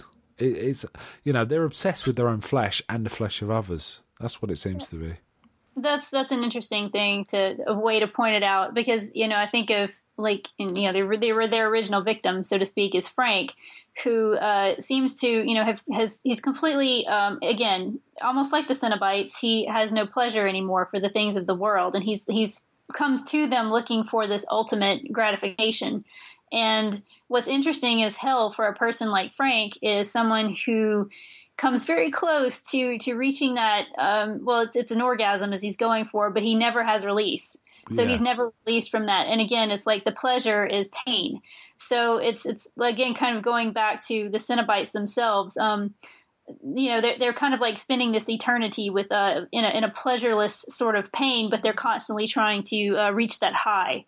And again, probably maybe this recrafting of themselves, of their flesh, it's still kind of slaves to the flesh in a way, and of course with these other stories that you've highlighted for us, how they're, the people that they take back with them, like the boy who with his tongue has been taken out, he's it's like he's absorbing the pain or the sins of the flesh from other people, which of course, I guess is what transformed him into the Cenobite. I didn't read the story, but that's kind of what it sounds like, there's something about they're not conventional souls, as it were, right? Or there's something where and again, back to the Elliot Spencer who becomes Pinhead. He's suffered the horrors of World War One, and he can't feel. It's almost like he can't feel anything, so he needs to push himself to the edges, and that's what happens with Frank as well. And some of these others are not necessarily seeking to become Cenobites. It's just they suit the order. Right. Is how it sort of comes across. Or they're adept at something that kind of makes it appropriate. It's an interesting. Even to this day, it's kind of hard. The Cenobites are called the Order of the Gash. Interesting word. It indicates specific damage to flesh. Yep. By an instrument, doesn't it? Kind of thing, but in a clumsy, in a non-surgical way. Which it's kind of a great word.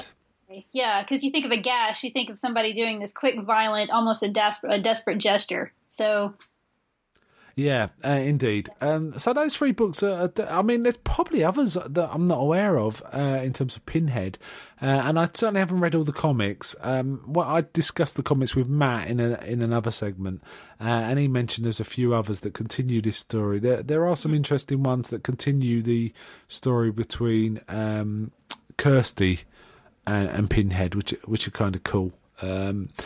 Yeah, okay. I think we've kind of come to the end of this discussion. Yeah. I'm glad you enjoyed Hellbound Heart. It is a real treat. It is. I kind of envy you, but I have to tell you, it's one of those stories that bears rereading, and you get something different out of it each time. You can kind of see aspects of it, and I think the film and the book complement each other quite nicely, even though they're slightly different. It kind of works, and I think it works well because Clive Barker directed it, and he had this vision, and the changes he made of ones he wanted to make. It wasn't a filmmaker saying, that's not very filmic, let's do this. It was his artistic vision made it what it was. Okay then, great to talk to you. Thank you. And we're going to sign off now and go back to the main cast. I think we'll sign off, yeah. Thanks. Thanks.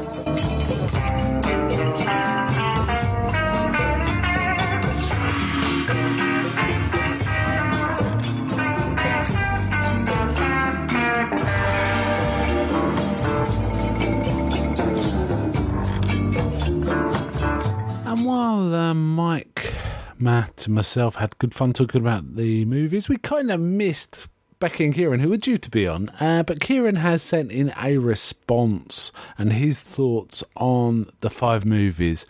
So let's have a listen to that.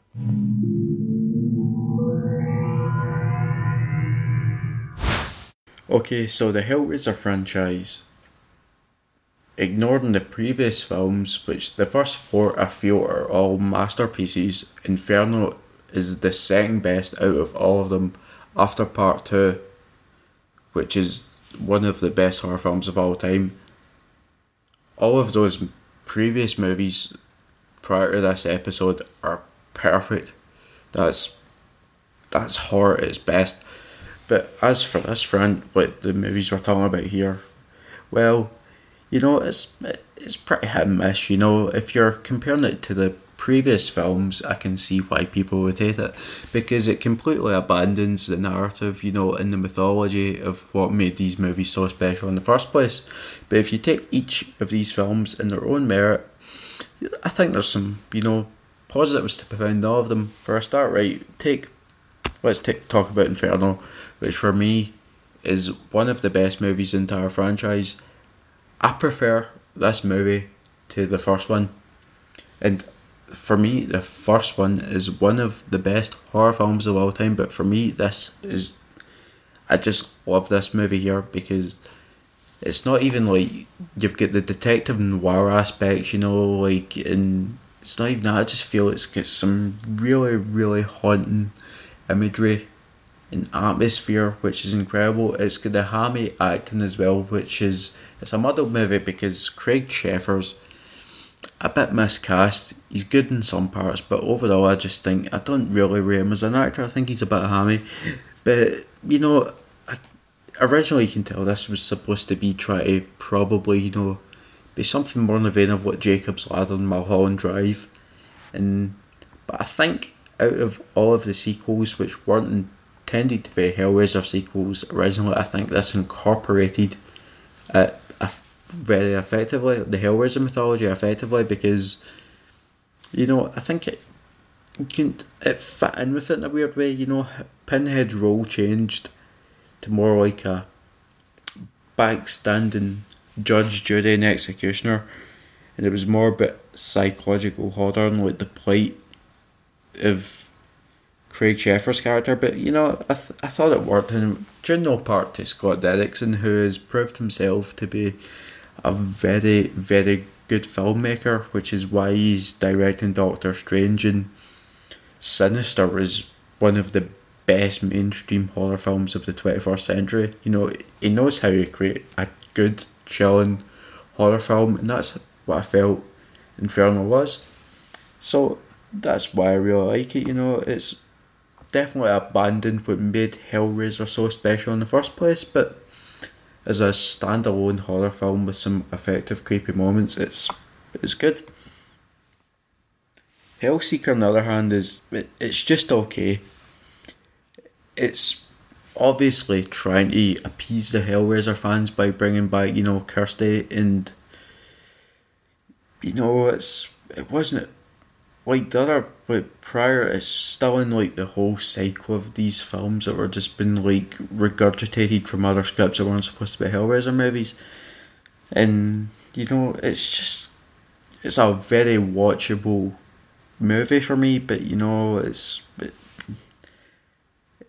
kind of epitomises what was the downfall of the series, but like, I don't think it's unwatchable. It's an entertaining film in its own merits, but you know, it's a bit dull, which in many regards as well. And yeah, like, I really can't say about that. I don't dislike it. I don't particularly love it here. It's just, I've got no passionate things to say about it or many criticisms. I just think it's a pretty watchable direct-to-video like horror film, you know. And if it wasn't a Hellraiser movie, it would probably be just an average, decent watchable movie that you would check out on TV if it was on one night.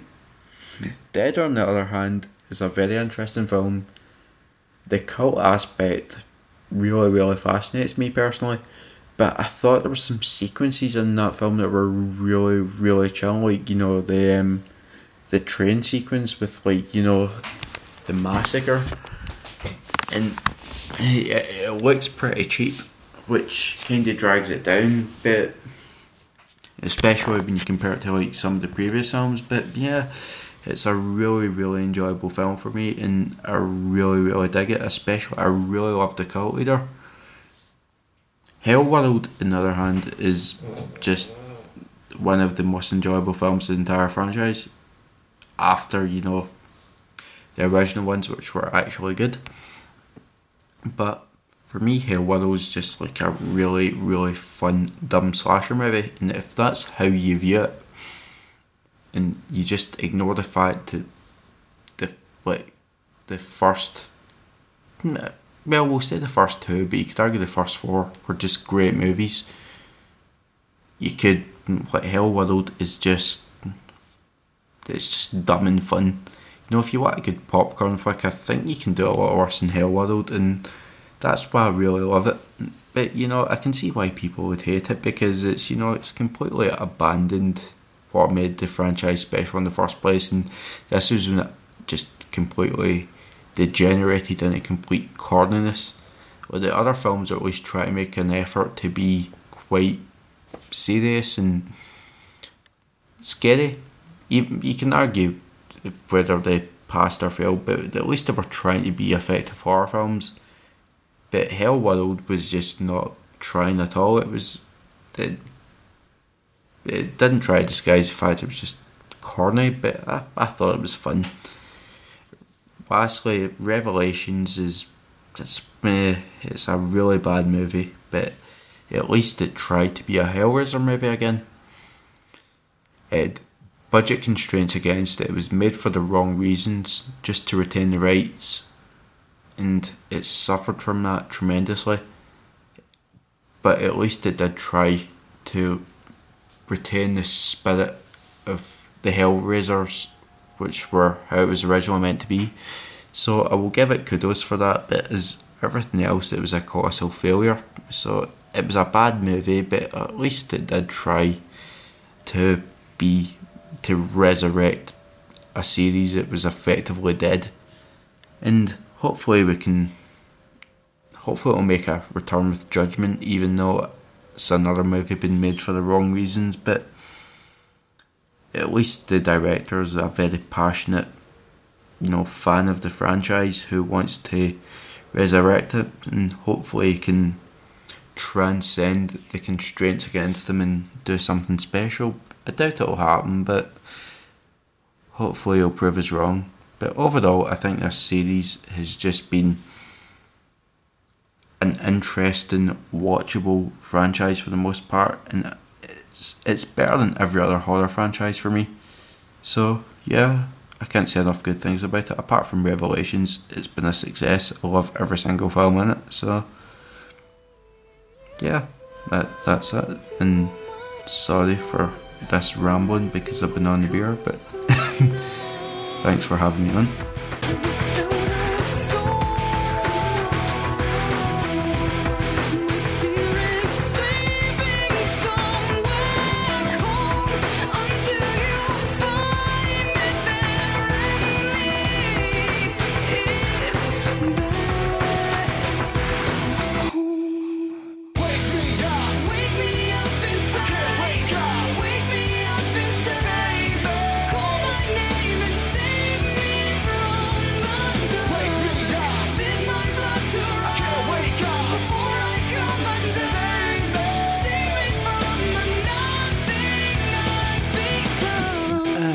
Unfortunately, as I kind of mentioned in several of the other segments, we were due to have an interview with Paul Kane here. Paul Kane's the author of Hellraiser and its Legacy, a great non-fiction work about this series of movies, and discussing some of the comics and the short films too. And he's also one of the editors of a great anthology series, which are 21 different stories set in the Hellraiser universe, called Hellbound Hearts, that I've read and I thoroughly enjoyed. But unfortunately, Paul's has caught the flu, he's been laid up. So hopefully I'll get around to interviewing him sometime soon, but at a later date than this podcast. And we'll bring that out as a separate special episode. Okay, that brings us to the end of this show. We'd love to hear your thoughts on this week's topic or anything else horror related. Just email your messages in written format or MP3 format to United Nations of Horror, all as one word, at gmail.com. And so drop us a line there. Also, you can head over to the website for all the latest podcast information, articles, reviews. Mike loves posting his reviews, and they're really worth reading. They're really interesting. Thank you. At www.unitednationsofhorror.com. Yeah, love your reviews, Mike. Also, you can join our Facebook group. We love new blood. We really do. Facebook.com/groups/UN of Horror. So thanks to Mike and Matt for joining me. I hope you enjoyed yourself, guys. Absolutely. Much more than watching these movies anyway. Yeah, it's been a bit hellish, isn't it? Appropriately. So we will see you next time on United Nations of Horror.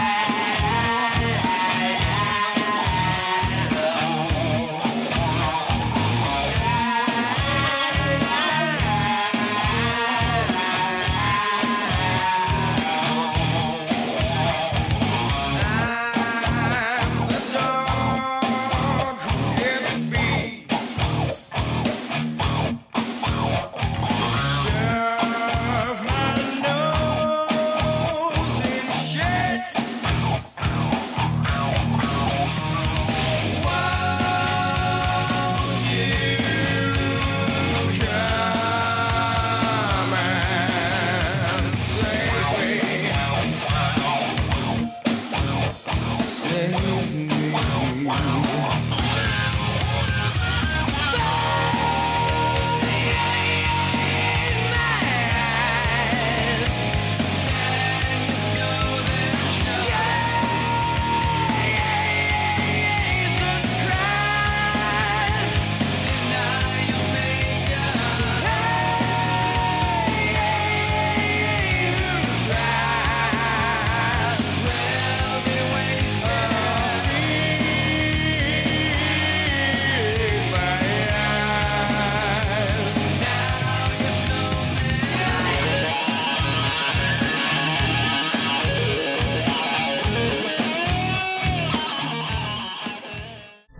Made in Georgia.